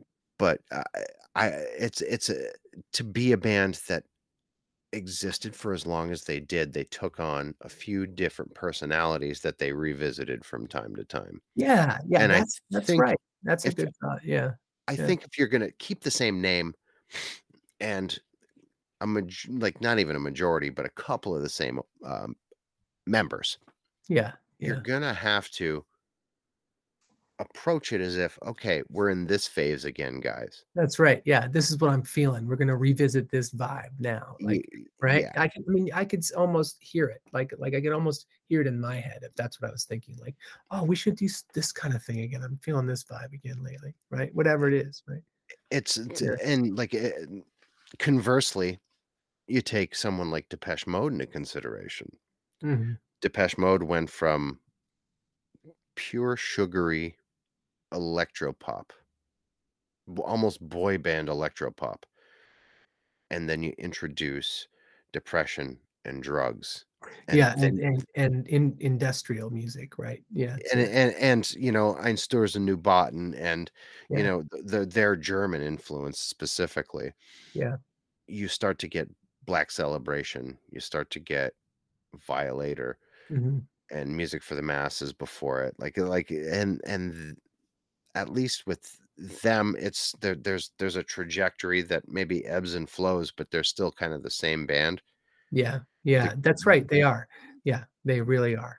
the the I mean, Cure, and you it get just they just got phases. better at it, that's all. Yeah, Right. Yeah, yeah.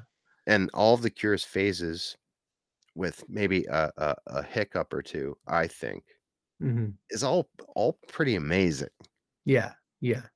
I mean, you're right, you're right. Yeah, and that's I think that's the thing about, like, that's one band, like The Cure, for example, that was able to kinda stick with it, stay true to what they kinda did, and but just go weird when they want, go Yeah, for it. And, not as art weird as, like, um, necessarily what Radiohead did, but at the time, yes, it was, yeah, right? At the time, of course it was. It mhm, was definitely unique and different and dark and weird and goth, yeah. and that was that gothic influence, right?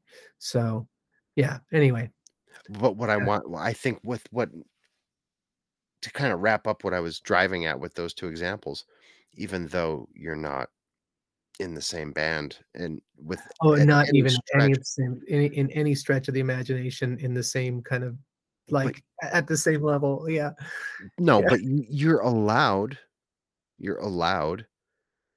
to move in these phases of course, you have like to, the Cure did. You yeah. you you get to approach these aspirations with the same zeal, and you still get to own it, Yeah, especially now after you've faced everything you've faced and seen everything you've seen, and, you know, like, you don't owe anyone anything anymore. Now you in all actuality, you can just do this strictly for you without any apology because in all honesty, who do you owe? nobody, you're right. Nobody. I mean, and the real truth is that, I think that's also why I've just been feeling I mean, look, part of it is I'll be totally honest, I think part of it is gonna be therapeutic, Yeah. I mean, there's a lot that's been, boiling. It just, it's not like a it's not like a volcano. It's more like, it's just there, just sits there. I can feel it. Like I always when I'm ready to write a record, I feel it. I feel this physical, like it sits in my chest here, Mhm. and it's like it's really almost like right in the heart. Like I feel it right now. It's just it's very visceral. It's very like I know I got to get this out of me, you know. Yeah. And that's I mean, but I think that's what I've always done, right? And I hope that that's what everybody else does because I like the feeling. I, I yeah. as a musician, yes, that's always been the same sort of physical, visceral, palpable reaction Mhm. to a festering idea. Yeah. Yeah, it's Yeah. there and it's there and it's just sitting there. All you have to do is just lift up the just give like for me, I just have to give myself the time to open the box, Mhm. and I you know? think that's why I do this now. I mean, the pandemic's the reason why I do a podcast. That and my wife saying, "You need to do this because you've got a cool voice and you went to school for English and you're Yeah, not using your degree, so do yeah, it do with it. Yeah, this." But yeah, in all honesty, like I what I'd wanted to do was just sort of scale across a, a confluence of different artists that I actually appreciated. Like I'm not pandering to people I don't like at this point. I'm just, I'm too old for that shit. I'm of course. going You're I'm doing it for going yourself, right? I mean, you're I'm doing doing this for me. yeah, yeah, And through that, in a very special way, I'm doing it for these people such as yourself who I really appreciate. So even though I'm not writing an album and not getting that release, I still get a release out of it because I'm still casting some sort of light on this beautiful array of artists that meant something to me throughout the course of my 45 years. yeah, And that's amazing. like a lot of them have been newer because let's face it, a lot of the people in our age group are probably not operating any longer. But I talked to you, I talked to Duncan Barlow, from Guilt, from Endpoint. I Yeah, get I actually I started trying to look up the podcast, and I almost started I did start listening to the Duncan Barlow one. I'm like, "You know what? I'm not gonna listen to this because I don't want to be colored by any." Like, that's also something I do when I'm writing records. Like, I yeah, I don't listen to records. I I don't don't listen to either. music at all. I only listen to what I'm doing until I'm done Yeah. because I don't wanna be influenced. Also, like, so I saw your podcast, and we talked about doing it and everything, and, Mhm. I was like, "Yeah, let's do it. It sounds interesting." And, I didn't listen because I didn't wanna spoil the conversation, 'cause Right. I like having conversations with people. So, that's why I actually was like, "Yeah, let's talk." It sounded like it was gonna be a good talk, and actually it really has been. Yeah. So, Yeah, yeah, I agree. I mean, this has been yeah. beneficial for me. I love It sharing ideas and I mean, one of my favorite things in the world to do growing up, like once I started meeting people, in different scenes and a scene was a thing, yeah. going to coffee, going and sitting down and have coffee. People don't do that now. No, not And now. I miss it. I really miss that. And so, but it's because it's you get to bounce ideas off each other, talk about life, talk Yep. about interesting things, right? I want to talk about art and music every day. I want to talk about it with people. I don't get to. Yeah, Yeah. but I love it. It's my favorite thing in the world to do outside of making it, So It's mind-blowing because, like, if I were to collect not only the things I did in fanzines or while I was playing in bands, but just stories of, going and sitting in a Denny's drinking coffee with, an interesting group of people, like, this band the band that I will mention at the end of this anecdote happened to be, like, multi-Grammy award-winning platinum-selling artists, but when I'd met them, they were in a really crappy fringe band. Yeah. really fringe metalcore band in the mid-90s, Okay. and I sat down with them, and they were just these, like, really sweet, really interesting, artistic, beautiful people, and I got to really, like, kinda sample who they were as humans and their souls, and I never would have expected that 15 to 16 years later, they would become Fall Out Boy. Oh yeah. You Yeah. know what I mean? But they were Cool. Yeah. they were in Race Trader and Arma Angelus at the time, and, like I had no idea. I think I must have known, but I just forgot that one of the guys was in Race Trader. Yeah. Yeah. yeah, yeah, Joe Troman was in Race Yeah. Trader, and the other guys were in Arma Angelus. Yeah. I didn't know that band, but yeah. Yeah, they were like a lower tier metalcore band. They were Okay. Yeah. cool. They were cool. It Yeah. wasn't it wasn't really my main thing because Yeah. if But if it was but if it it was was in the scene that you were involved in, yeah, so you went and you hung out, right? yeah, And yeah, that's like, that was the other thing about the scene about us doing that stuff, right? It was always about just talking, meeting interesting people, doing interesting things, and they weren't always like, the people that I became friends with weren't always in the best, coolest bands, right, at the right. time, right? I mean, some of them went on to be in great bands and some of them didn't, but didn't color how I felt about them, right? No.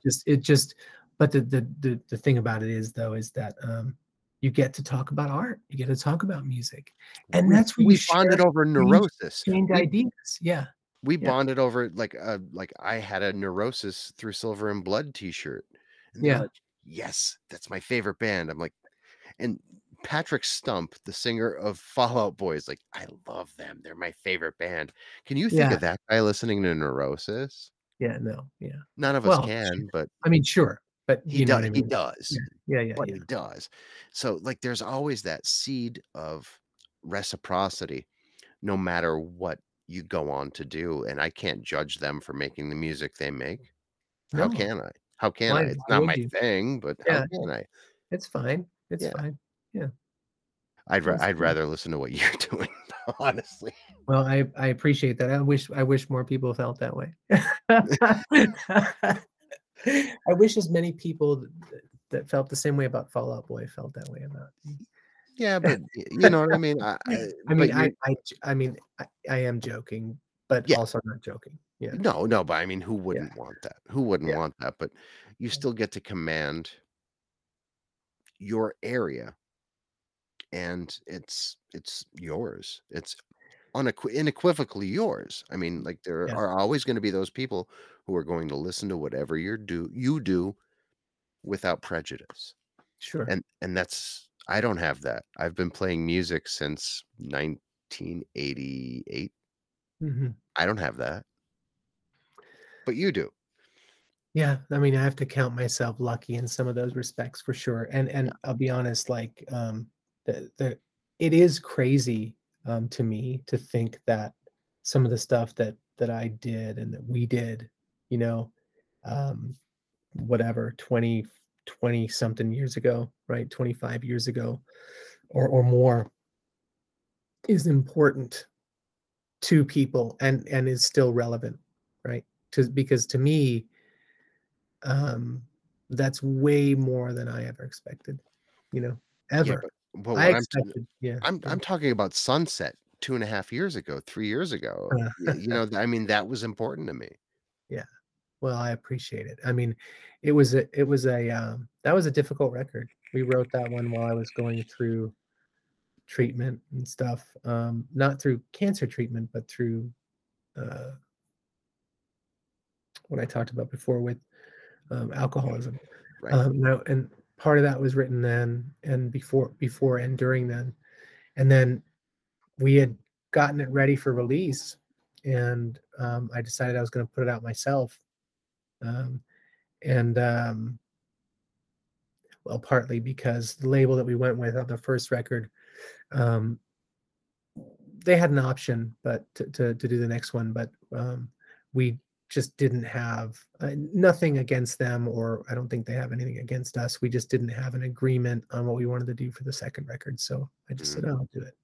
Um, and so but yeah, we got it ready. We were ready to go. I got diagnosed with cancer, and if you look at those promo photos that we did for that record, because we did the promo photos around May. I think maybe we did it in like April. I think I probably took the photos in April, but it was right after I had like massive surgery to remove a bunch of stuff, and like I had to go in and take the dark circles out of my eyes and stuff because it was so, I mean, it was so obvious that I was like sick at the time. Yeah. So those photos are definitely there's a little bit, I mean, it's not crazy doctored, it's just the dark circles are removed because it was because I was, I mean, I was like I had just had major surgery Yeah. and it was crazy. It was crazy. So but yeah, we had to get it done because I was like, well, I mean, I got to put this record out. I don't know if I'm going to die. You know, I mean, I'll be frank, you know, that's how I felt. You know, I Yeah. got to get this record done. It was being mixed already and it's ready to go. And well, I don't think it was being mixed yet. It was about to be mixed. Um, I had my old friend Chris Common mix it and master it. But yeah, man, I mean, That record was an experiment in and of itself. I didn't want to really sing anymore in the band. Just really wasn't feeling motivated to sing for the second record. Second record is called "It's Hard to Be Loved by You." Yeah. And Which is my favorite of the two, believe it or Oh, not. is it really? Yes. Yeah, that's Yes. great. That's awesome. I mean, that's cool to hear because um, I don't feel like I get that. I feel I first, but also it's different. Again, between the two records, there's always going to be differences between records. If there's not, then why are you doing more records? That's how I feel. Exactly. Yeah. But yeah, I had my wife sing on it, and Hmm. I actually had started. I was like, I don't. Maybe my wife and I shouldn't be in a band together. That's what I was thinking. Mm. And so I had asked her, and she's like, "I don't want to do it. I don't think." And I'm like, "Okay." So I I started looking online. I started posting like, "Hey, any girls want to sing in a band that that I know, like on Instagram and stuff." Like just trying to find people that I know that might want to sing, or someone that somebody knows, right? I Yeah. was actually going to start taking out Craigslist ads too, but I was like, I don't want to do that again. So, um, so anyway, so then it was like I had had a couple people send me some stuff. Like I'd sent some demos to some people for some vocal stuff, and everybody sent me some vocals. And I was like, eh, it was fine. Some of it was fine. Some of it was good. But I remember my wife listening to it with me, and she just, my wife isn't shy. She's just like, nah, no, and so finally, so she's like, I'll just do it. I'm like, okay, great, because that's what I wanted in the first place, right? Yeah. And so then, so she did. It was really cool. I mean, she would, because I was having a lot of trouble because I had the songs kind of ready for, I think, maybe at least a year. Like some of them were like sitting there in like an almost done state for like a year. And I would just keep adding or doing something to it, or like, oh, like I don't like this electronic part. I'll replace it with a guitar that does something similar. And in this spot, I'll do this. So I really, really let those songs kind of sit with me for a while. I listened to them a lot, a lot. But I listened to them so much that they became almost instrumentals to me. So I just lost the will and the ability to make up a new melody because I was just singing the like synth parts or the guitar parts or whatever. Like I would just sing along when it would come on. Like, yeah, this sounds good.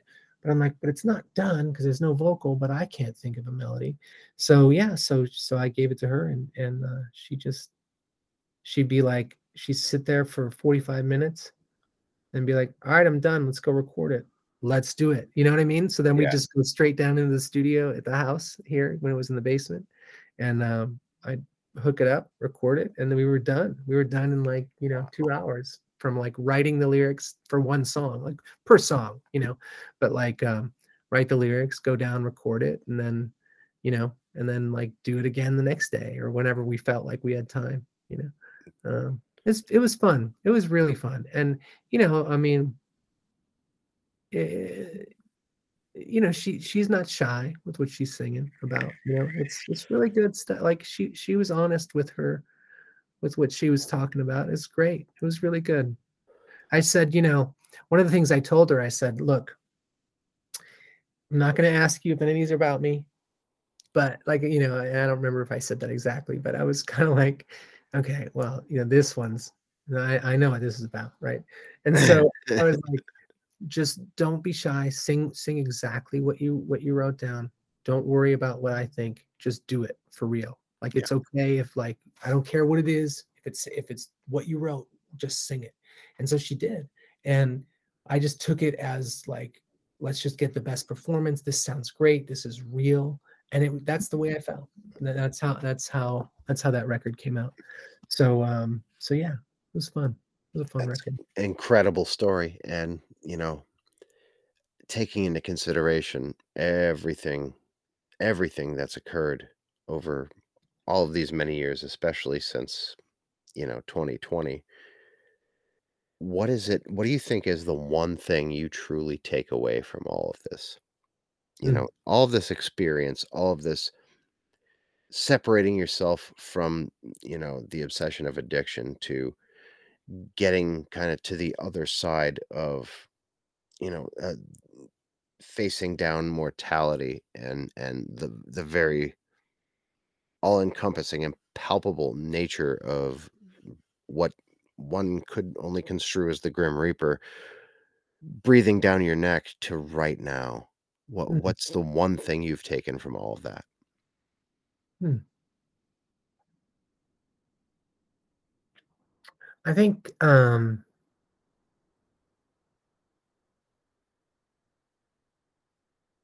think that,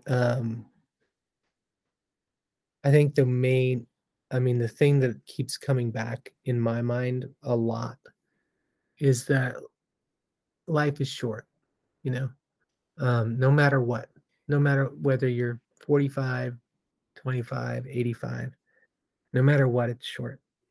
And you gotta be the best person you can be, because you don't get another shot at it. And like the only thing, like if nothing matters, then we're all doomed, Yeah. And so it does matter to be here, right? That existential threat of being in the middle of, an empty void that's so big that it's unfathomable and just you're unable to wrap your head around it. That stuff doesn't really matter, you know? The truth is that the people that you the things that you do and the people that you affect are what's important because you're shaping a real future for real people, for real human beings and other things. And and I think that, if I can give um, feeling and emotion and art and people can enjoy that and feel something from that, that's just my own way of, you know, I mean, if I have to wrap it in a bow, that's my own way of giving, right? But the other side of that is that, not only do I have to have like I don't have to have lofty goals. I just have to try, you know?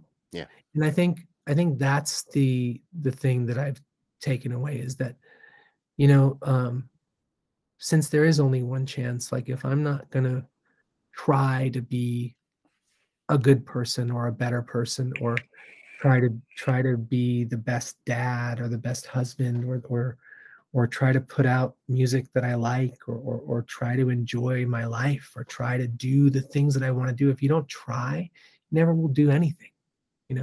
and nothing good will come, right? So if I know that something is not right, then I can fix it, And I think that's something that I didn't know before. I didn't know that I could fix it. And sometimes you can't fix it. There aren't things that you can fix, but there are it's just a different way of looking at things. Like nothing is in I think the truth is nothing is insurmountable. Nothing. It can't be. It can't be that there's anything that's insurmountable because then we just all have to give up. I don't want to give up. I I have to tell you, that's that's beautiful. I I I appreciate it. Yeah. I don't think that there's any better way to leave this than that. That is the most perfect bow we could put on this. Yeah. Well, I feel that way. That's that's gorgeous. That is gorgeous. I gotta ask you, would you come on again when you have an album ready to go? Absolutely. Yeah. This has been a really good time. This has Been been a good conversation. an honor and a privilege and a pleasure Thanks, Peter. You coming too. right from here. I really appreciate you coming on. Thanks, man. I appreciate it too much. Thanks, dude. All right, brother. I hope you have a great night and go enjoy your family. You too. Happy right. Friday. Hope you get to do some enjoyable things this weekend, man. You as well. All right. Peace. Keep in touch, all right? You too, Peter. All right, Bye. brother. Bye. That was my highly emotional and incredible conversation with Chris Broach. As you heard, Chris and I have an awful lot in common. And for as much as we have in common, I haven't experienced quite what he has. You know, I have to say there really is something special going on here with these episodes, with these conversations I've been having with people. I tend to get put in the right place at the right time with the right people. You hear the phrase thrown around quite a bit that hurt people hurt people. But I think just as often, hurt people benefit other hurt people. My wife likes to call me the punk rock Oprah Winfrey. And I don't know how true that is, but there is an awful lot of emotion flying around on this podcast. And I really wouldn't have it any other way. I would rather have just a handful of really tear-filled and emotional conversations than 1 million conversations with very famous, very boring, trite musicians, artists, authors, actors. As you heard, Chris will be back for a part 2 at some point, and I couldn't be happier. So listen, everybody. I hope you're out there taking care of yourselves, taking care of each other. He's been Chris. I've been Peter. You've been beautiful. From 3:33 a.m. Studios, this has been the Book of Very, Very Bad Things podcast.